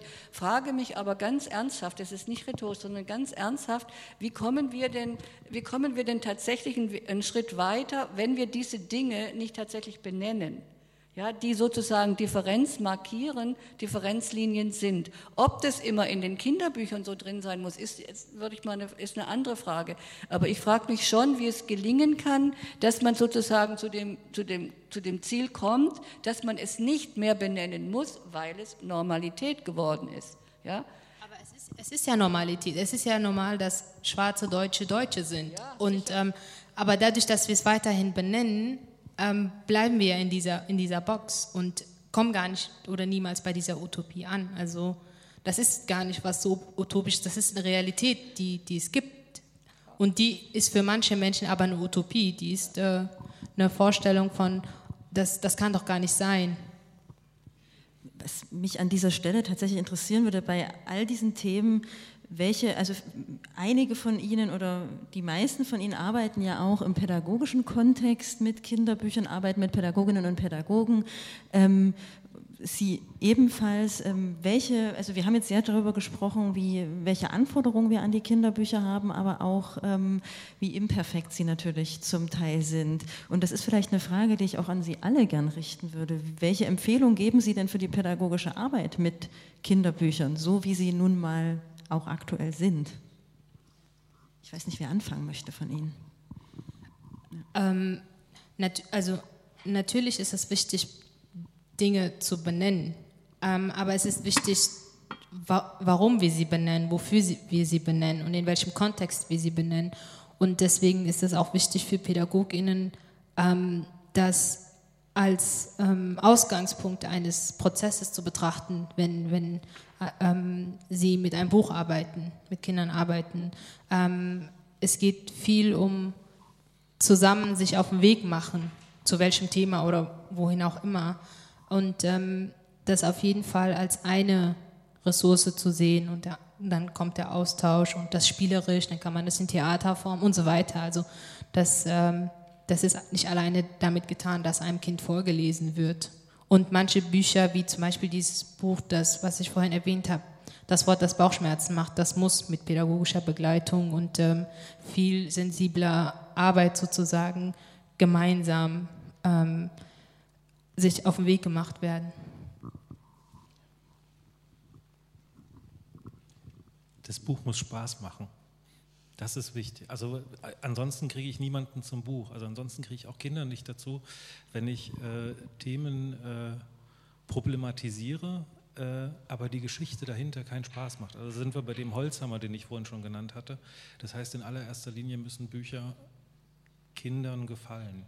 Und ich habe letztens von einer Buchhändlerin erfahren, das stimmt gar nicht, das Buch muss Eltern gefallen, damit die es kaufen, damit letztlich wieder Kinder damit arbeiten. Aber ich bin mal so idealistisch und sage, das Buch muss Kindern gefallen und es muss Spaß machen. Und schön ist es tatsächlich, das ist ein absoluter Zugewinn, wenn das Buch Realität, Welt, aktuelle Welt so realistisch wie möglich abbildet.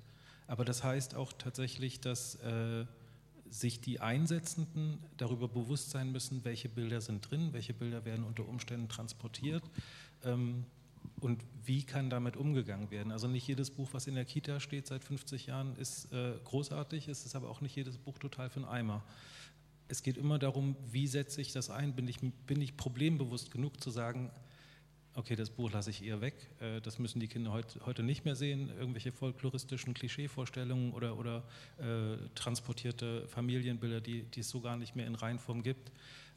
Aber dafür muss ein Problembewusstsein da sein, das muss geschaffen werden, beziehungsweise man muss sich selber sensibilisieren und die Bücher müssen Spaß machen. Ich glaube, das ist so das Wichtigste.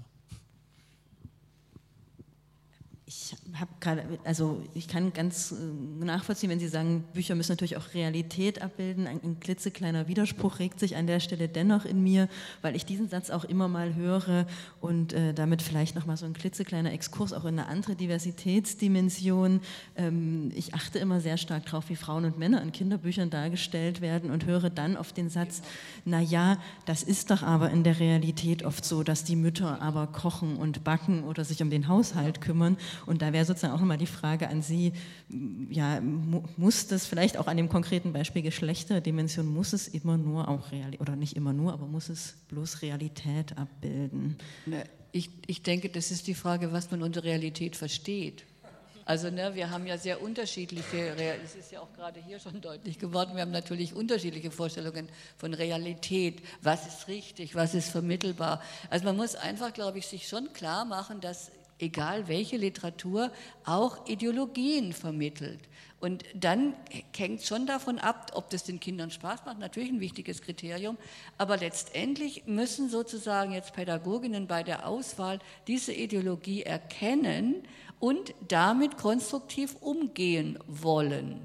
Also ich bin ja in der Lehramtsausbildung tätig und ich merke immer für mich, also bevor ich Lehrkräften dieses Bilderbuch gebe, muss ich mit den Lehrkräften arbeiten, damit sie nicht wieder sagen, okay, Arabisch ist zwar schwer, aber guckt mal, man kann es so schreiben. Also das ist genau die Schwierigkeit. Ja, und mit diesen Büchern eben in pädagogischen Ausbildungs- oder sonstigen Prozessen tatsächlich zu arbeiten, darüber zu reden. Und dann haben Sie natürlich recht, es muss am Ende etwas rauskommen, wo man auch dahinter steht. Weil sonst kann man mit diesen Büchern auch letztendlich nicht arbeiten. Dann sage ich immer, lass es. Lassen Sie es lieber, bevor Sie irgendwelchen Müll erzählen, der dann hochproblematisch ist. Und dann wird doch wieder geguckt, ja, das Mädchen, guck mal, das weint. Das Flüchtlingskind weint am Anfang. Also die Flüchtlinge haben Probleme. Ja, aber es ist das erste Bild, am Ende weint es nicht mehr. Und das sind so Dinge, wo ich denke, dass die stereotypen Bilder, die wir haben, und natürlich habe ich die auch, die werden auch auf diese Bücher projiziert, auch wenn dort anderes drinsteckt. Und deswegen muss man lernen, diese Bücher wirklich auch anzunehmen, kritisch zu reflektieren und anzunehmen. Gelingt dieses Lernen auch darüber, dass man sich möglichst schlechte Kinderliteratur anguckt oder die Klassiker sich anguckt und schaut, was ist da Schlimmes drin? Ja, sagen wir mal so, es ist natürlich, also Pippi Langstrumpf ist ja schon erwähnt worden, ja. Also es ist natürlich so, dass diese als rassistisch geltenden Kinderbücher, man muss auch da sehr kritisch hingucken, was ist rassistisch, und ich möchte diese Diskussion jetzt gar nicht aufmachen. Was ist wirklich rassistisch? Ist es das N-Wort, was einmal vorkommt, oder ist es tatsächlich irgendetwas anderes? Das heißt, die Auseinandersetzung damit muss stattfinden. Und die Gefahr, die ich immer wieder sehe bei Studierenden, dass man die Bücher, mit denen die positiv aufgewachsen sind, plötzlich an den Rand stellt. Das heißt nicht, dass man sie nicht kritisieren sollte, sondern man muss es in der Tat schon so machen und so wie Sie ja uns auch aufgefordert haben. Wir sollen ja positive Beispiele, wir sollten ja positive Beispiele mitnehmen. Weil wenn die dann sagen, alles ist schlecht, was soll ich denn jetzt machen? Dann lesen wir Goethe, das geht noch, der ist bisher noch nicht angegriffen worden. Ja? Aber das kann es ja nicht sein. Also das heißt, wir müssen uns einfach klar machen, ich meine, ich bin jetzt seit Jahrzehnten in diesem Geschäft, das sind auch so Wellen, man lernt auch dazu und Dinge, die ich vor 20 Jahren nicht gesehen habe als kritische Momente, die sehe ich heute. Und das kann natürlich auch bei jungen Leuten passieren. Aber das ist ein Prozess und dieser Prozess darf, ja, so ist meine Auffassung mittlerweile, der muss konstruktiv bleiben. Und das finde ich wichtig. Maria, wir haben noch ganz viele Fragen auf unserem Zettel stehen, aber mit Blick auf die Zeit und weil ich Ihnen allen angekündigt habe, dass auch Sie mal zu Wort kommen mit Ihren Positionen zum Thema, mit Ihren Diskussionsbeiträgen und natürlich auch mit Ihren Fragen. Wenn du einverstanden bist, würde ich das Publikum einladen, eins der beiden Mikros zu nutzen und an unser Podium Ihre Fragen und Diskussionsbeiträge zu richten. Treten Sie vor.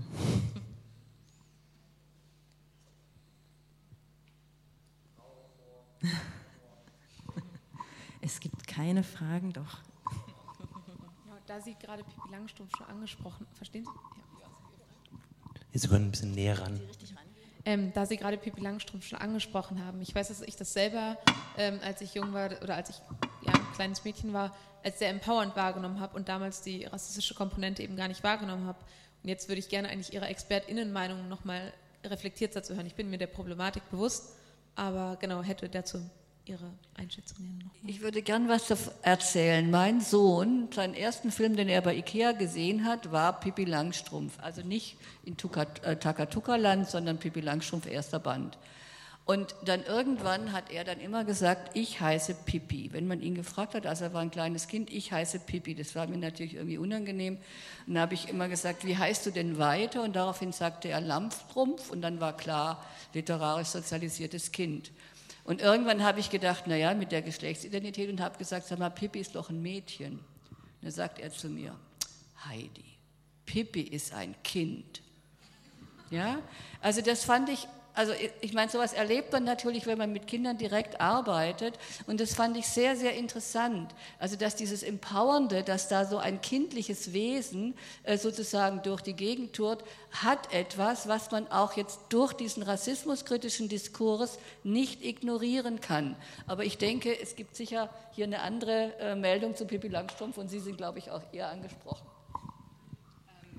Ja, also ich tue mir sehr schwer mit, aber es hat doch einen empowernden Teil, oder? Also wenn es um Gender-Stereotype brechen zum Beispiel geht. Weil wir versuchen dann, das Positive gegen das Negative sozusagen auszuwiegen. Aber das Negative, wo es um Rassismus geht, ist, also ich als Rassismus erfahrene Person würde sagen, es ist mir egal, wen es empowert, solange es mich verletzt. Und ich als Pädagogin würde das auch sagen. Und deswegen, ich finde auch die Art und Weise, wie das eben nicht konstruktiv aufgearbeitet wird, sehr kritisch, weil ich kann in dem Punkt gar nicht befangen oder nicht betroffen sein. Und das ist oft die Thematik, wenn People of Color sagen, hey, das und das verletzt uns aber, oder das erzeugt rassistische Bilder, könnt ihr das nicht lassen? Ja, nee, das ist Kultur, oder nee, das ist meine Kindheitserinnerung und so weiter. Und das ist einfach eine Antwort, die keine Antwort ist auf diese Rassismus-Tiefe und Dimensionen und Strukturen, die wir in der Gesellschaft haben. Und gerade weil ein Buch wie Pippi Langstrumpf so berühmt ist und gerade weil es so viele Kinder über Generationen gelesen haben, finde ich es umso problematischer. Und deswegen ist das für mich ein No-Go-Buch, wie auch Jim Knopf, oder wie heißt es? Genau, ja. Weitere Fragen aus dem Publikum?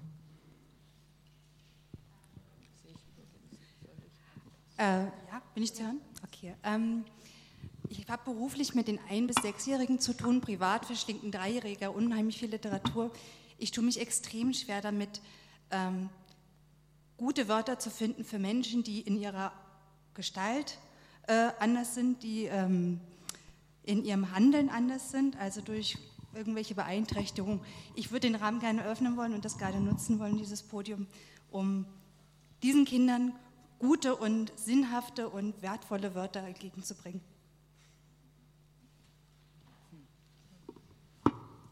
Es geht Ihnen um die Benennung und Bezeichnung auch von diversen Kindergruppen oder was? Ja. Ich tue mich schwer damit zu sagen, das sind Menschen mit Behinderung. Also ein Rollstuhl ist klar, das ist ein Arbeitsgerät oder ein Hilfsgerät, das geht noch. Aber was mache ich zum Beispiel mit Menschen mit deformierten Gesichtern, die geistig beeinträchtigt sind? Oder was mache ich mit Menschen, die eine farbige Haut haben? Farbig ist aber irgendwie nicht das Richtige. Also ich finde das nicht passig und ich würde irgendwie gerne was finden, was diesen Leuten, die es betrifft, auch gerecht wird. Müssen Kinderbücher überhaupt benennen auf der Ebene, frage ich mich gerade. Ja, das würde ich nämlich auch sagen. Also ich meine, die Kinder haben, also hier hatte ich jetzt mehrere, die keine Namen hatten, aber in der Regel haben Kinder Namen oder sie sprechen in der Ich-Person. Also muss man sie anhand, Sie meinen jetzt nicht nur in Kinderbüchern, sondern generell. Ja. Ja, man steht hier mal ein bisschen nervös, deswegen ist Sitzen mal ein bisschen angenehmer. Mir geht es darum, wenn Kinderbücher Welt repräsentieren, dann muss ich auch in die reale Welt gucken und schauen, wie geht es Menschen, wie finde ich in der realen Welt Wörter und wie finde ich in der fantastischen Welt Wörter. Und meistens sind die Helden also die Protagonisten in den Kinderbüchern ganz gut dargestellt. Aber es gibt ja diese Nebenfiguren, ne? Da taucht halt der Junge so auf, dann taucht das Mädchen in der Form so auf. Und für mich sind es Menschen, sind Mädchen und Jungen, weil zumindest aus biologischer Sicht, aber darüber hinaus würde ich ihm gerne irgendwie gute Wörter in die Hand geben wollen, also meinem Kind und auch den Kindern, mit denen ich arbeite. Damit, wenn sie zum Beispiel damit in die Welt hinausgehen, sagen, Mama, guck mal, da ist ja. Also wenn Sie einfach bloß Ihre Wahrnehmung schildern, dass Sie mit gutem Vokabular unterwegs sind, ohne die Leute irgendwo, die das auch mitbekommen, in eine Bredouille bringen, diskriminieren oder sonstiges.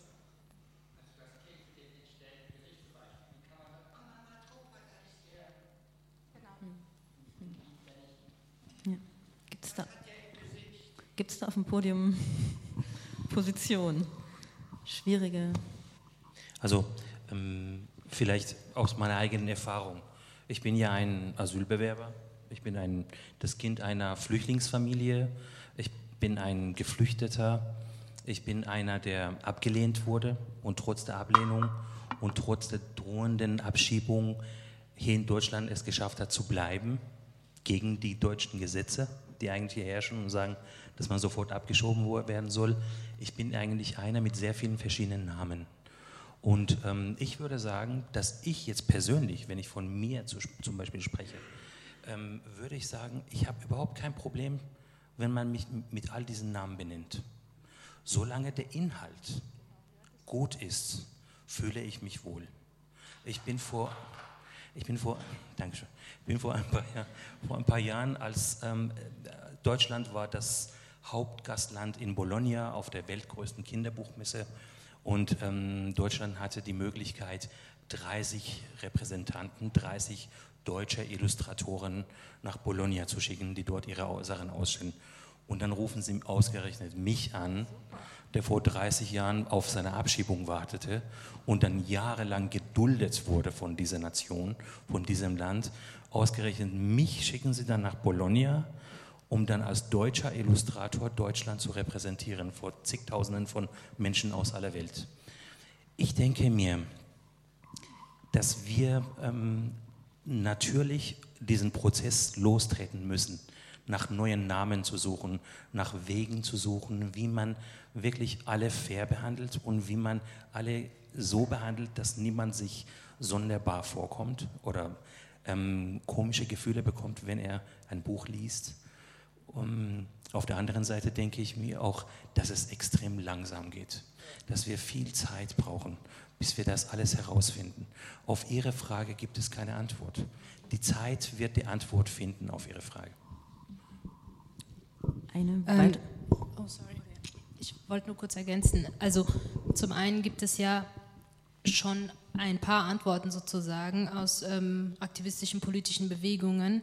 Deswegen ist es empfehlenswert, glaube ich, die jeweils von dieser Diskriminierungsform betroffene Gruppe zu fragen, wie, also zum Beispiel in der Initiative, wo ich arbeite, sprechen wir oft von Menschen, die behindert werden und nicht Menschen, die eine Behinderung haben oder behindert sind, weil diese Menschen, also wir schließen sie aus, dadurch, dass wir bestimmte Standards haben, bestimmte Normen haben und sie nicht die Zugänge oder nicht auf gleiche Art und Weise leben können, wie wir leben. Und deswegen ist Sprache so wichtig, dann als Medium darauf zu achten, wie sagen wir etwas. Also Menschen, die behindert werden,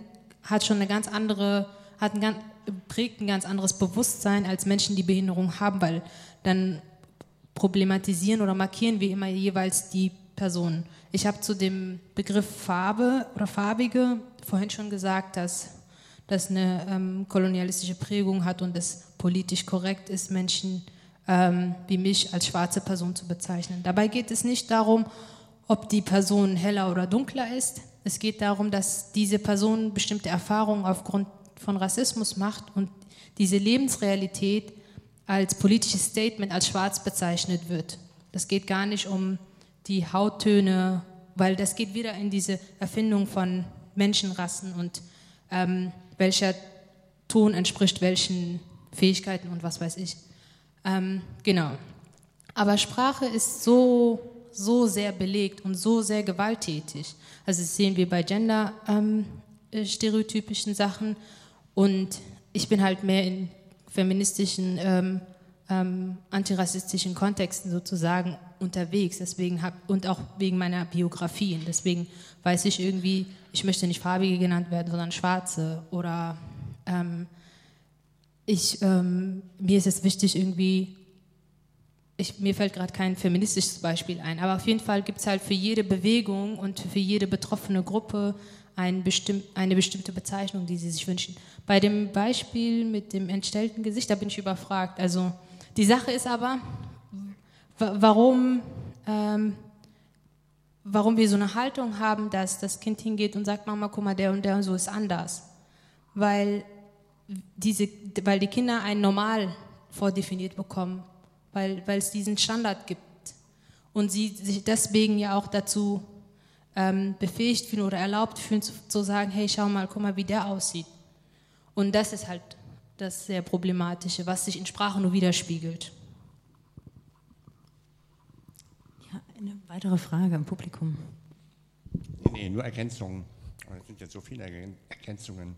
Also da bin ich zum Beispiel anderer Meinung. Guck mal, wie der aussieht und so. Sondern das ist natürliches kindliches Verhalten in aller Welt. Ja? Also da bloß nicht dem Kind den Mund verbieten. Eine meiner Ausbilderinnen, Familientherapeutin, die hat darüber auch einen Aufsatz geschrieben. Sie war krebserkrankt, war am Kopf geschoren und hat, um sich so ästhetisch zu schützen, sie hat so ein Kopftuch getragen. Und dann ein Kind in der Klinik zu seiner Mutter, guck mal, der Clown! Und die Mutter fand das ganz peinlich und sie selber fand das fabelhaft, einfach der Humor, den unfreiwilligen Humor, der da drin war, dass sie als Clown erkannt wird, obwohl sie sozusagen gar keiner war. Also man soll es auch nicht in die andere Richtung übertreiben. Zum Beispiel ich selber, ich bin ein behinderter Mensch, seelisch behindert, das ist dramatisch in meinem Leben als Standard, ja, aber ich finde es also übertrieben dann von mir als einem Menschen mit Behinderung zu sprechen, sondern ich sehe mich als Behinderter, der viele Begabungen hat und vieles besser kann als andere oder so, aber das ist halt eine andere Zumischung. Und dann wollte ich mich an Sie nochmal wenden, die hier so klug gefragt haben. Einmal wollte ich danken für den Mut. Es ist ganz selten, dass ich erlebe, dass jemand so mutig fragt, in Sphären, an die andere noch gar nicht denken oder hinreichen. Ich glaube, da gibt es eine Antwort, weil Sie, Christine, sagten, ich glaube, da gibt es keine Antwort. Doch, die gibt es. Und zwar, das ist das wiederum allgemein Menschliche. Dass man sucht in der Situation als Laie, als einer, der nicht Experte ist, nicht interkross-sektoral, welche Behinderungsform gibt es noch und eine von 114 Geschlechtern. Und wie kann man es jedem recht machen, es benennen oder eben nicht benennen, sondern was ist die Phänomenologie, was erlebe ich? Und dann versuchen wir es richtig zu machen. Und wenn 3 Generationen später dann andere Leute mitkriegen, weil jetzt Sachen im Internet sind und das aufzufischen ist, naja, der hat aber da sich diskriminierend geäußert, weil er hat das und das übersieht. So what? Es ist ein infiniter Regress. Man kann nicht in der Mathematik gegen Limes gehen und dann alles noch mit erwirtschaften. Und das schon 300 Jahre vorher. So. Ich hoffe, Sie können ganz viel damit anfangen. Auch nochmal die Ermutigung zu weiteren Fragen und Wortbeiträgen. Gibt es aus der Runde noch andere Anmerkungen? Ja.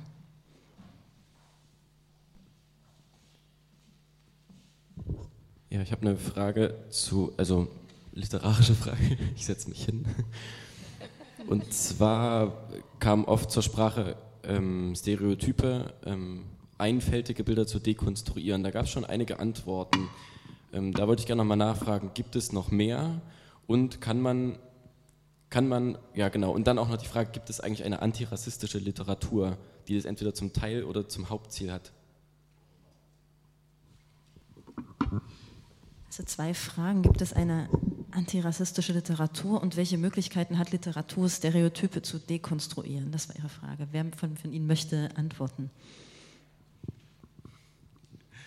Ich versuche es mal, das ist relativ, um es mit Effi zu sagen, das ist ein weites Feld. Es gibt antirassistische Literatur, die sich bemüht, Stereotype deutlich zu machen.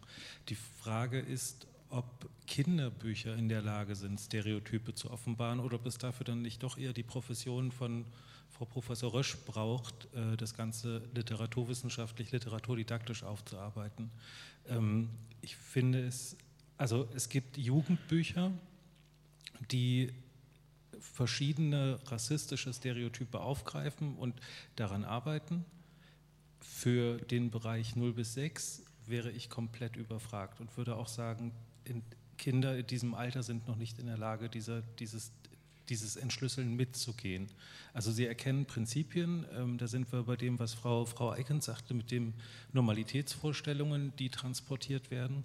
Das erkennen sie ganz gut. Also Kinder haben für sich ihre normale Welt gefunden und schauen Menschen, die anders aussehen, an. Also Kinder gucken mich ewig an, weil lange Haare und Bart, irgendwas stimmt nicht. Kinder haben gewisse Normalitätsvorstellungen, die untersucht werden, aber im Bereich 0 bis 6 wüsste ich nicht, Ihre Frage zu beantworten. Also ich würde mal sagen, es ist die Frage, ob Antirassismus, also was Sie damit meinen. Es gibt rassismuskritische Bücher, ich denke, da ist ja auch einiges schon dazu gesagt worden, die sozusagen aber dann in der Regel auch rassistische Fälle, rassistische Stereotype nutzen, um sie im Laufe der Erzählung zu dekonstruieren. Es geht nicht ohne. Antirassistisch, ich weiß nicht, was Sie darunter verstehen, ist ja dann eher so der Versuch, dass Rassismen gar nicht erst vorkommen. Also weil das, was ja immer wieder angesprochen wurde hier, ist ja das, gerade Bücher, die diese Themen völlig vermeiden, sind ja im Prinzip hochgradig rassistisch, ohne dass eine schwarze Figur oder eine behinderte Figur oder so auftaucht, weil sie einfach ignorieren. Weil sie einfach so tun, als wäre die Welt weiß und sozusagen eben auch bezogen auf Geschlechtsrollen und so weiter eben normiert. Ja, also das heißt, es gibt rassistische Bücher, die ich als sehr rassistisch empfinde, weil sie sich auf die Thematik gar nicht einlassen. Dann gibt es rassistische Bücher, die versuchen, mit Rassismen kritisch umzugehen. Dazu werden sie aber formuliert, um sie im weiteren Handlungsverlauf zum Beispiel zu dekonstruieren. Für mich, es tut mir leid, ist Jim Knopf ein solches Buch. Das kann man natürlich anders sehen. Ich weiß, dass es oft anders gesehen wird. Also es gibt Bücher, die Rassismus konstruieren, um es zu dekonstruieren. Und ich glaube auch, dass das Kinder durchaus erkennen können. Ja? Die erkennen das schon. Also Kinder, ich habe ganz jung jetzt, also jungen Kindern und ganz neu für mich, Jim Knopf nochmal vorgelesen und die haben bei dem N-Wort sofort gesagt, das ist ein Ausdruck. Ja, die haben das erkannt, ja, aber was heißt das denn? Und dann haben sie mir erklärt, das fand ich auch sehr interessant, Kinder sind nicht schwarz, Kinder werden erst schwarz. Es gibt keine schwarzen Kinder, obwohl in dieser Gruppe schwarze Kinder waren, haben sie gesagt, es gibt keine, sehr interessante These, weil das bedeutet, dass man eben nicht schwarz oder als Frau geboren, sondern dazu gemacht wird durch die gesellschaftlichen Verhältnisse. Aber es ist extrem schwer und ich würde Ihnen recht geben, es gibt sehr wenige Kinderbücher, die tatsächlich, vielleicht müssen Sie mir widersprechen, die tatsächlich Rassismus dekonstruieren. Und noch weniger, die sozusagen wirklich ohne Rassismus auskommen, es sei denn, sie tun so, als gäbe es sozusagen das Phänomen gar nicht. Die gibt es natürlich schon. Ich weiß nicht, ob das eine Antwort ist, aber es ist ein Versuch von meiner Seite. Ja, also was mir gerade dazu auch noch in den Sinn kommt, es gibt natürlich auch viele Kinderbücher, die sich eigentlich problemorientiert mit Diversität auseinandersetzen und dabei Stereotype reproduzieren, also wo sozusagen das Anliegen da ist, aber die praktische Umsetzung an der Stelle vielleicht auch scheitert. Ja. Genau, also auch in Schullehrwerken jetzt, ja, das Kind im Rollstuhl, das ist doch dramatisch, das jetzt überall, das ist ja praktisch das Symbol für Behinderung. Und das ist doch letztendlich nicht zielführend, aber es ist der Versuch, eben dieses Thema einfach mit einzubauen, aber es wird nicht wirklich behandelt. Es wird nicht wirklich thematisiert und geschweige denn dekonstruiert, sondern man tut so, wir setzen die da alle rein, multikulti-mäßig und dann ist sozusagen die Aufgabe erledigt und das ist es nicht. Weil dann sollen sie das behinderte Kind lieber weglassen, ich sage es aber behindertes Kind, sollen sie es lieber weglassen oder tatsächlich sich mit dem Thema beschäftigen. Und zwar mit der damit verbundenen Diskriminierung und vielleicht auch der Auflösung dieser Art von Diskriminierung. Und was noch zusätzlich ja auch oft noch viel schlimmer gemacht wird, ist, wenn zum Beispiel das Thema Behinderung angegangen wird und dann den anderen Kindern, die nicht behindert sind, gezeigt wird, dass das Kind eigentlich oder trotzdem ganz toll ist oder irgendwas ganz Tolles kann, was das eigentlich noch viel schlimmer macht, weil es nicht darum geht, irgendwie diese Behinderung wettzumachen mit irgendwelchen Talenten und irgendwie der ist auch ganz lustig oder der ist so irgendwie irgendwas und das ist auch nochmal, also das passiert oft auch in Büchern, wenn sie versuchen, Sachen zu dekonstruieren, dass sie dann eigentlich das schlimmer machen. Vielleicht um die Frage aus dem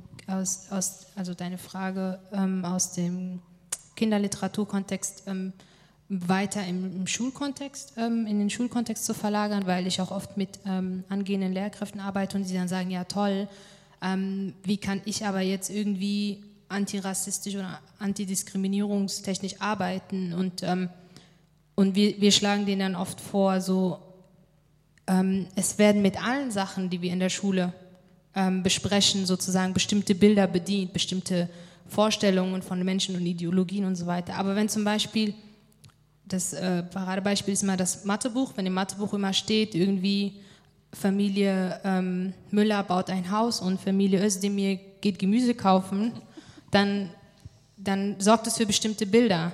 Aber wenn dann stehen würde irgendwie, keine Ahnung, Eiche geht mit ihren 2 Mamas zur Bank und es geht um Ersparnis oder was weiß ich, also dann zeigt es ja auch wiederum, wie frei wir da eigentlich sein können, Vielfalt wiederzugeben, diese Lebensrealitäten abzubilden, ohne irgendwie das uns super groß kompliziert zu machen. Aber wenn wir Schulbücher haben, die immer wieder das Gleiche, also sprich sagen, Familie Schmidt und Müller und Co. und wie sie alle heißen, sind Architekten und bauen dies und bauen das oder sind die Ärzte und die anderen sind Gemüsehändler und so weiter, dann bleiben wir halt auch an einem bestimmten Punkt stehen. Das wäre an sich auch nochmal eine spannende Frage, weil wir jetzt vor allem auf Kinderbücher geschaut haben, auch auf Bilderbücher sehr stark. Wir könnten natürlich die gleiche Diskussion über Schulbücher führen, wir können über Sachbücher sprechen, wo das ein Riesenthema ist, also Themen, die eigentlich nicht zentraler Inhalt des Buches sind. Ich habe mehrere Bücher gleich vor Augen, wo es um Ernährung beispielsweise geht und alle die, ich sage jetzt mal, Pommes oder Kartoffeln oder Pizza essen, weiß sind und dann gibt es noch die Seite, wo gezeigt wird, wie andere Menschen essen und das sind dann People of Color und dann, ich will die Bilder jetzt gar nicht rausholen, die dann da bedient werden und das sind Bücher, die zum Teil im Jahr 2017 erscheinen, also im Prinzip könnten wir jetzt über Sachbücher und Schulbücher an der Stelle auch noch sprechen, aber vielleicht gibt es im Publikum noch Fragebedarf. Ja, also meine Frage, die zählt jetzt nicht richtig auf das Thema ab, aber es geht eher so auch in die Richtung Rassismus und zwar inwiefern es auch so ist, dass, weil wir jetzt über über Bilderbücher vor allem gesprochen haben, je älter die Kinder werden, desto weniger Bilder sind ja oft in den Büchern dann vorhanden,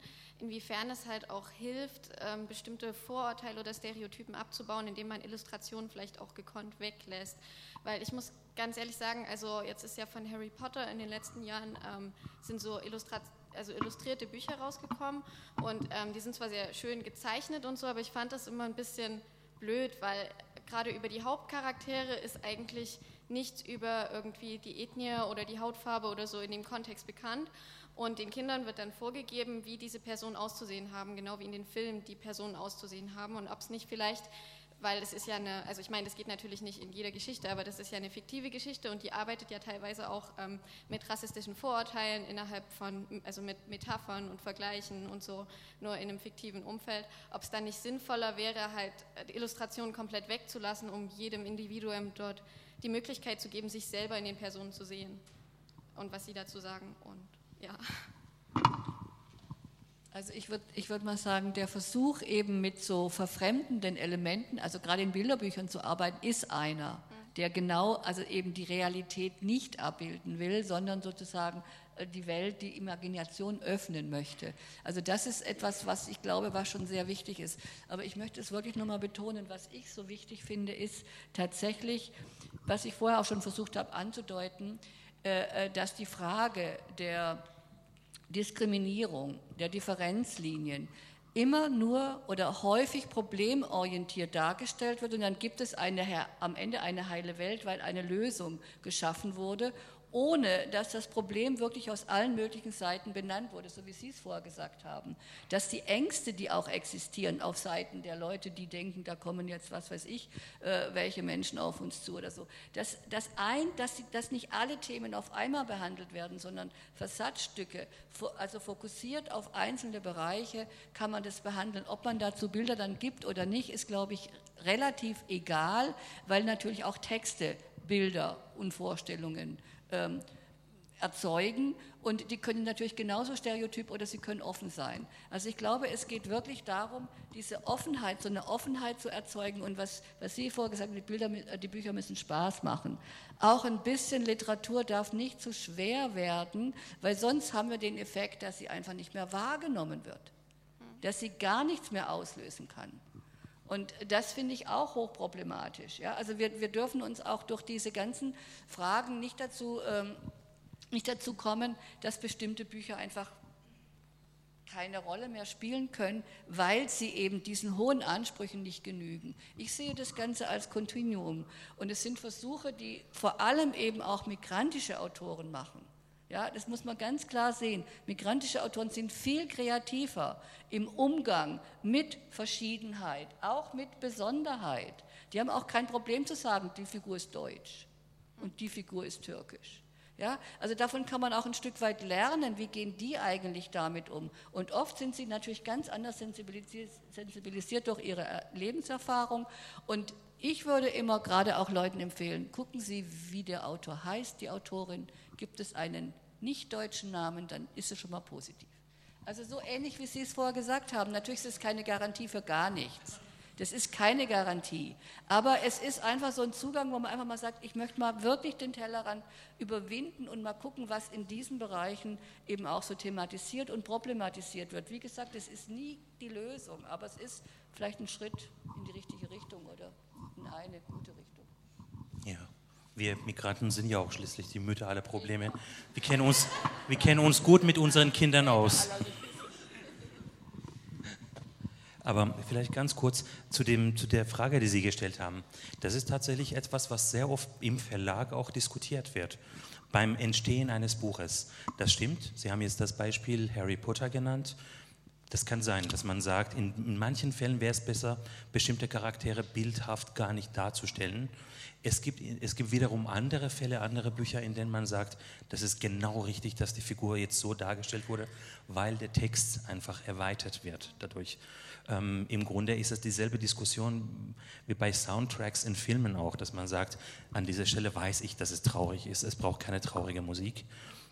Aber wenn die Musik an der richtigen Stelle gesetzt ist oder wenn die Illustration auf die richtige Art an der richtigen Stelle gesetzt ist, dann ist das tatsächlich gut für den Text auch. Also es geht immer darum, wie man das kombiniert. Also es ist vom Kontext abhängig sozusagen. Absolut, ja, und von der Machart.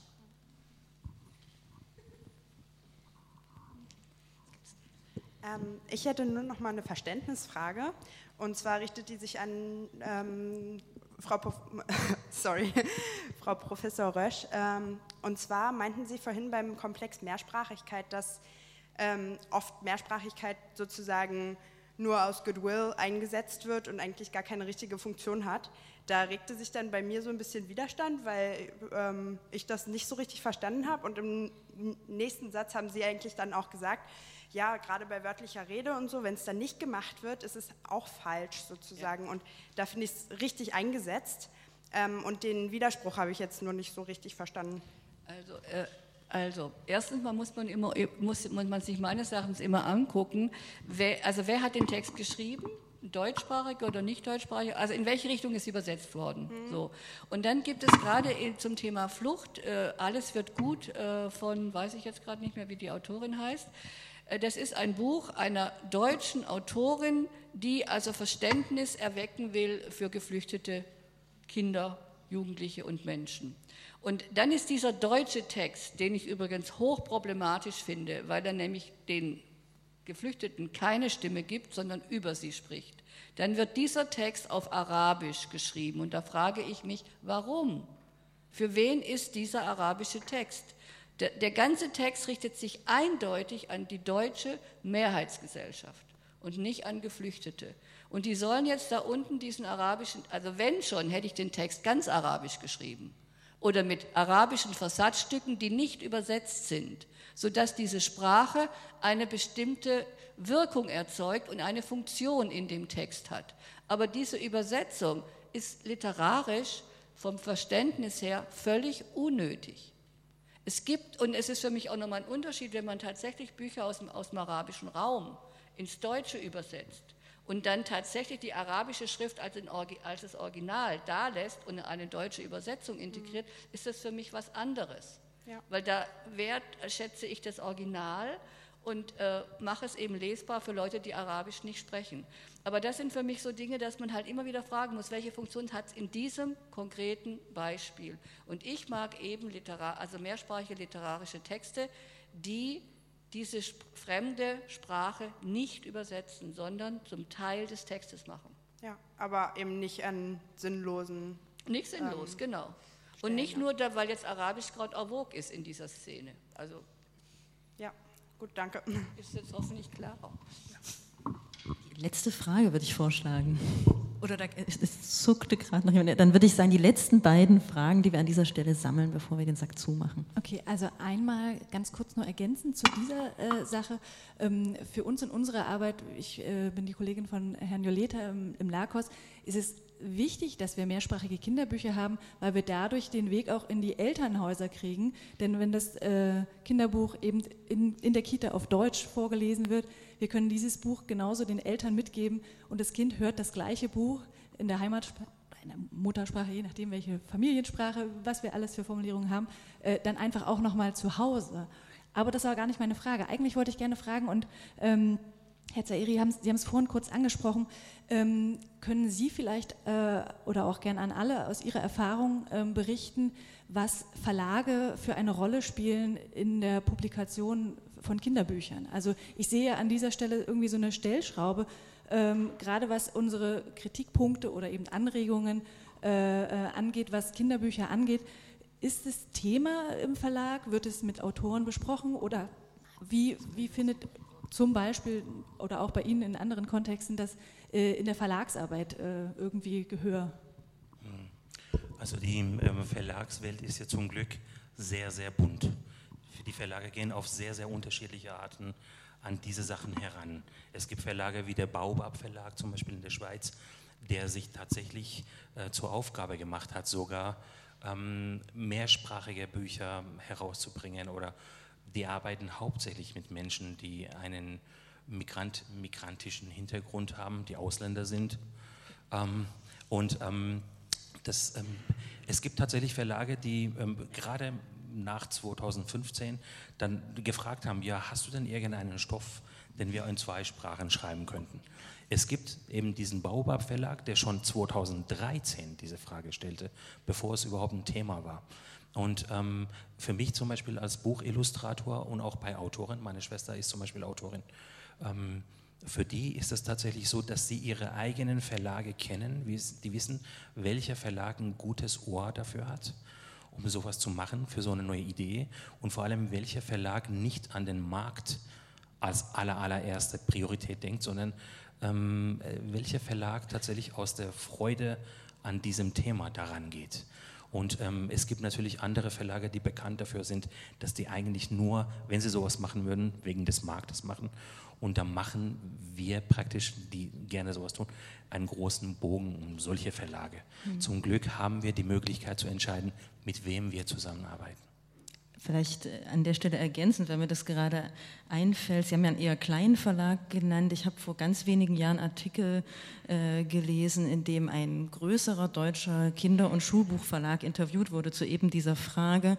Und die doch sehr schockierende Antwort des Verlages war, auch wenn wir Übersetzungen haben von Kinderbüchern, in denen zum Beispiel Kinder of Color die Heldinnen oder Helden der Geschichte sind, dann wird, und das ist nicht geschwindelt, dann wird aufgehellt, weil Kinder of Color in Deutschland von den deutschen Eltern, und jetzt könnten wir diskutieren, wen meint der Verlag, wenn er von deutschen Eltern spricht, als Problembücher wahrgenommen werden. Das fand ich ein sehr schockierendes Interview. Wie gesagt, spiegelt sicherlich jetzt nicht die Gesamtlage dar, aber scheint zumindest ein Thema zu sein, dass die Rolle der Verlage da keine unwesentliche Rolle spielt und irgendwelche Befürchtungen, die Verlage in Bezug auf die Leserschaft haben. Das fand ich einen sehr schockierenden Beitrag, ja. Wir hatten aber noch eine Frage. Oder? Was mich vielleicht in den Kurs... Nein. Was mich sehr faszinierte war, in Bologna 2019 auf der Buchmesse ist die Schweiz das Hauptgastland. Und da sind in einer großen Ausstellung wieder jeder einzelne Schweizer Verlag dran, hat eine Ecke, um die eigenen Sachen auszustellen. Und der Baobab Verlag, der mit Nicht-Schweizer Autoren und Illustratoren arbeitet, wohlgemerkt aber in Basel sitzt. Die haben keinen Platz bekommen, weil es kein Schweizer Verlag ist, weil sie nicht mit echten Schweizern arbeiten. Das ist auch sehr faszinierend. Ich würde auch noch mal gern was zu dieser Mehrsprachigkeit sagen, was mir so wichtig ist. Wenn man Mehrsprachige oder eben integriert Mehrsprachige, die nicht übersetzt sind, sondern mit mehreren Sprachen arbeiten, solche Bücher einsetzt, geht es mir nie um die Kinder, die diese Sprachen sprechen. Es geht mir um alle. Das finde ich total wichtig. Es geht mir nicht darum, diesen Kindern ein Geschenk zu machen, ihr hört jetzt mal eure Sprache, sondern es geht um alle. Und die Irritation findet natürlich vor allem dann statt, wenn man dann merkt, oh, ich kann ja bloß eine Sprache, die anderen können beide. Wie kommt das denn? Ja, also damit sozusagen es nicht darum geht, irgendwie denen ein Bonbon hinzuschmeißen oder so. Das ist auch eine Form von Abwertung, wenn man so mit Kindern oder eben auch Jugendlichen umgeht. Und deswegen finde ich eben so wichtig, dass nicht mit Übersetzungen, sondern mit integrierten Texten gearbeitet wird. Und wenn schon Übersetzungen, dann nicht nur die internationalen Bestseller, sondern, weil für die gibt es massenhaft alle möglichen, also die Bücher in allen Sprachen, sondern tatsächlich mit Büchern auch aus diesen Herkunftsregionen. Also das finde ich dann auch wichtig, damit auch auf diese Art und Weise, wenn man sagt, es gibt sowas wie Nationalliteratur, kann man natürlich drüber streiten, aber dass sowas auch sozusagen einfließt. So, nun aber wirklich die letzte Frage mit einer letzten Antwort. Ich habe schon lange überlegt, ob ich mich doch zurückziehen muss. Ich wage es trotzdem. Mir geht es um migrationsblinde Literatur, wenn man jetzt mit den Begrifflichkeiten von Frau Rösch spricht. Und zwar, es wurde ja hier in dieser Diskussion immer wieder an verschiedensten Stellen gesagt, dass wir eigentlich sehr damit unzufrieden sind. Es gibt ja noch viel zu viele Bücher, die ja diese Vielfältigkeit unserer Gesellschaft nicht widerspiegeln bzw. verschweigen, nicht thematisieren. Dann hat man auch an unterschiedlichsten Stellen heute auch unterschiedlichste Lösungsansätze in dieser Richtung besprochen. Einmal hat man gesagt, wir bräuchten hier Zeit. Auf der anderen Stelle hat man gesagt, ja, aber wir kommen trotzdem irgendwie viel zu lange voran, viel zu langsam voran. An der anderen Stelle wurde aber auch gesagt, wir bräuchten einen klaren Auftrag. Und für mich ist es die Frage, ob die Literatur bzw. Kinderliteratur überhaupt so funktioniert, dass man da einen Auftrag, einen gesellschaftlichen Auftrag formuliert und dann machen sich die Schriftsteller Gedanken und setzen sich bewusst mit dem Thema auseinander. Ich vermute eher, wahrscheinlich nein, aber da bin ich kein Experten dazu. Und mich interessiert, ob das jetzt so geht oder nicht. Und wenn das jetzt möglicherweise so nicht geht, welche Möglichkeiten gibt es, um aktiv dagegen zu steuern, dass es jetzt immer noch so viel migrationsblinde Literatur gibt?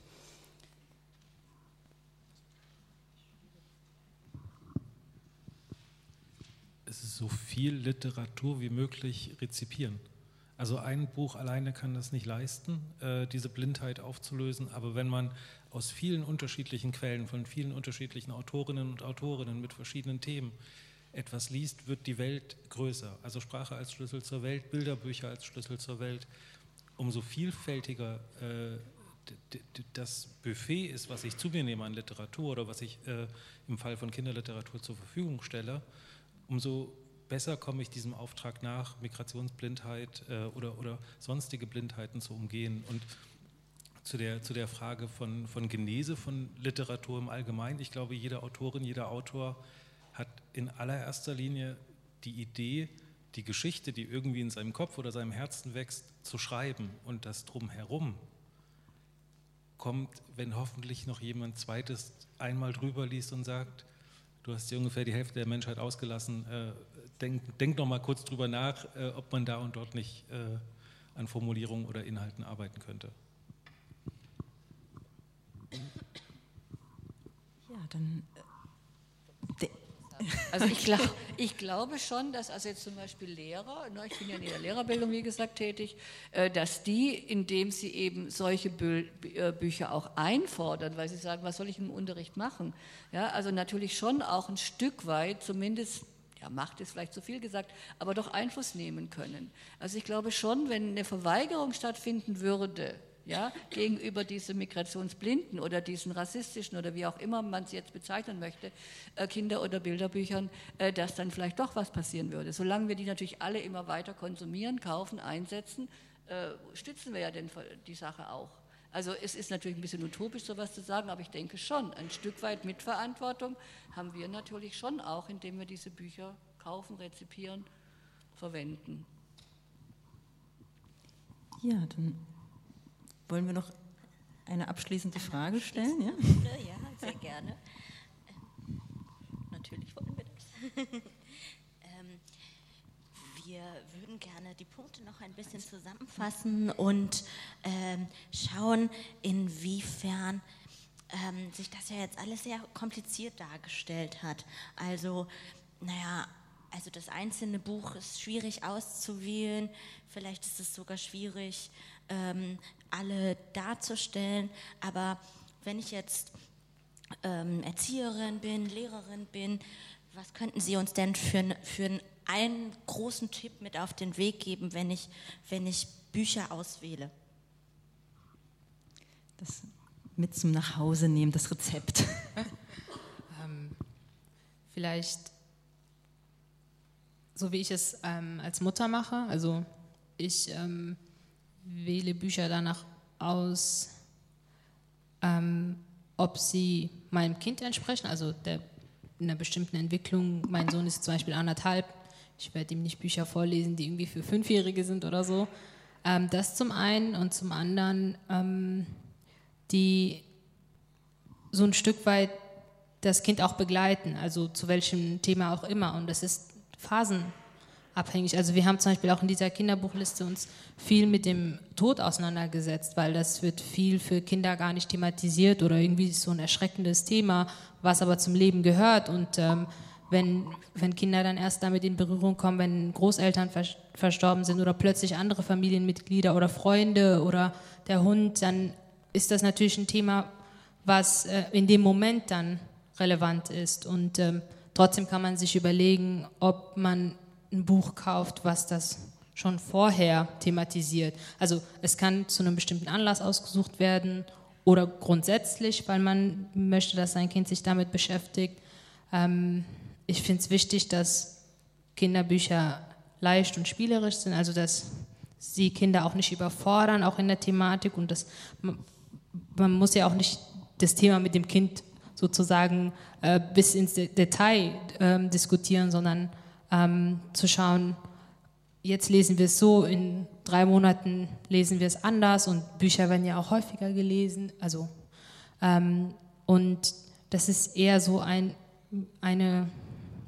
Zeit, die man mit dem Kind oder mit den Kindern verbringt, und genau deswegen würde ich eher auf so Quality Time achten und dass es ein gemeinsames sich mit diesem Buch auseinandersetzen ist. Genau. Mein Tipp wäre, Bilderbücher nicht zu unterschätzen. Ganz kurz aus der beruflichen Erfahrung bei Fortbildungen: Ich habe immer einen Riesenkoffer mit Bilderbüchern mit. Bitte die pädagogischen Fachkräfte, sich 1 oder 2 auszusuchen, bestfall, was sie noch nicht kennen. Und dann dürfen sie sich in der Regel 1 Stunde zurückziehen. Und viele kommen nach 10 Minuten zurück und sagen fertig. Und dann geht es nochmal genauer hin, nachzuschauen. 10 Minuten reichen nicht. Also es sei denn, das Bilderbuch besteht aus 2 Seiten, dann könnte das passen. Aber es geht wirklich darum, sensibel zu schauen, was ist eigentlich alles drin. Stimmen Bild und Text überein? Sind die miteinander verbunden oder völlig losgelöst? Was transportieren die Bilder, was transportiert der Text? Und das, was Sie zu Eingangs sagten, Kinderbücher sind Literatur. Also das nicht zu vergessen. Die sollen jede Menge Spaß machen, aber sie sind deswegen trotzdem kein albernes Unterhaltungsexemplar. Das heißt, Bilderbücher nicht unterschätzen, ist mein großer Tipp. Ja, es ist irgendwie schwierig. Also ich denke mir, letztendlich kann man mit jedem Bilderbuch arbeiten. Ich rede jetzt vom schulischen oder auch vorschulischen Zusammenhang. Vorausgesetzt, und da würde ich Ihnen zustimmen, dass sich die Person, die Pädagogin, die Lehrerin tatsächlich auf das Buch eingelassen hat und weiß, was sie oder er damit will. Ja? nicht erreichen will, sondern anstoßen kann. Und dann geht es letztendlich, glaube ich, wirklich darum, die Kinder zu Wort kommen zu lassen. Also wirklich literarische Gespräche zu führen, ganz offen, ohne Zielorientierung. Und wenn dann einer sagt, da ist ja ein Ausländer oder sonst irgendwas Schlimmes, dann ist es auch erstmal zu akzeptieren, um weiter darüber zu sprechen. Also ich setze eben natürlich auf literarische, poetische Werke, die offen sind, die zum Irritationen auslösen, die zum Anregen andenken und dann mit den Kindern, auch mit Älteren, ins Gespräch darüber kommen. Das halte ich für das Allerwichtigste, weil letztendlich fordert ja Literatur zur Kommunikation auf. Und wenn die in einer Gruppe stattfindet, hat man eigentlich einen viel breiteren Zugang, als wenn man das sozusagen nur zu zweit oder ganz alleine mit sich macht. Und gerade dafür sind pädagogische Arbeitsfelder halt so wichtig, dass man da tatsächlich Literatur zur Wirkung bringt, indem man einfach darüber spricht. Ja, ich denke auch, dass erst einmal die Begleitung der Kinder, also mit den Kindern gemeinsam zu träumen, zu philosophieren, mit ihnen über das Thema der Bücher zu sprechen, das ist extrem wichtig. Aber als Buchillustrator frage ich mich oft, wenn ich für ein Buch Illustrationen machen soll, inwiefern das jetzt wertvoll sein soll, was ich zeige. Und ich habe im Laufe der Jahre verstanden, es geht darum, dass es mich berührt. Natürlich kann ich dabei auch Fehler machen, in irgendeiner Form, aber das nehme ich in Kauf.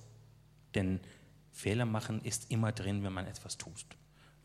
Also es muss mich berühren und wenn es mich berührt, berührt es auch die Menschen. Und ich sage bewusst die Menschen, weil wenn ich ein Bilderbuch illustriere, dann ist es mir egal, ob ich einen Erwachsenen oder ein Kind berühren möchte. Es geht darum, dass der Mensch, der dieses Buch anschaut, hinterher berührt ist. Und wenn ich diesen Menschen schaffe, diesen Menschen innerlich zu berühren, dann habe ich eigentlich jetzt als Buchillustrator meine Aufgabe so erledigt, wie ich das möchte. Und im Laufe der Jahre verstehe ich, wo die Fehler waren. Und dann versuche ich bei den nächsten Büchern, diese Fehler nicht zu wiederholen, sondern andere zu machen. Ja, vielen, vielen Dank auch nochmal für diese Schlussrunde. Herzlichen Dank an die 4 Podiumsgäste für ihr Kommen, für die Lust und die Bereitschaft zu diskutieren, auch für ihre Bereitschaft zuzuhören und mitzudiskutieren. Ich bediene mich doch zum Abschluss nochmal der Worte, vielleicht eine der bekanntesten Kinderbuchautorinnen, die wir heute auch schon problematisiert haben. Astrid Lindgren hat einmal gesagt, wie die Welt von morgen aussehen wird, hängt im großen Maße von der Einbildungskraft jener ab, die gerade jetzt lesen lernen. Und vielleicht ist das ein Satz, den wir uns mitnehmen können, vielleicht auch zur kritischen Rezeption der Bücher eben der Zitatgeberin an dieser Stelle. Und damit möchte ich Sie in den Abend entlassen, auch nochmal mit dem Hinweis darauf, dass die Buchhandlung Richters einen Büchertisch draußen aufgebaut hat, wo Sie auch einige der heute erwähnten und besprochenen Bücher wiederfinden. Vielen Dank, dass Sie da waren. Einen schönen Abend.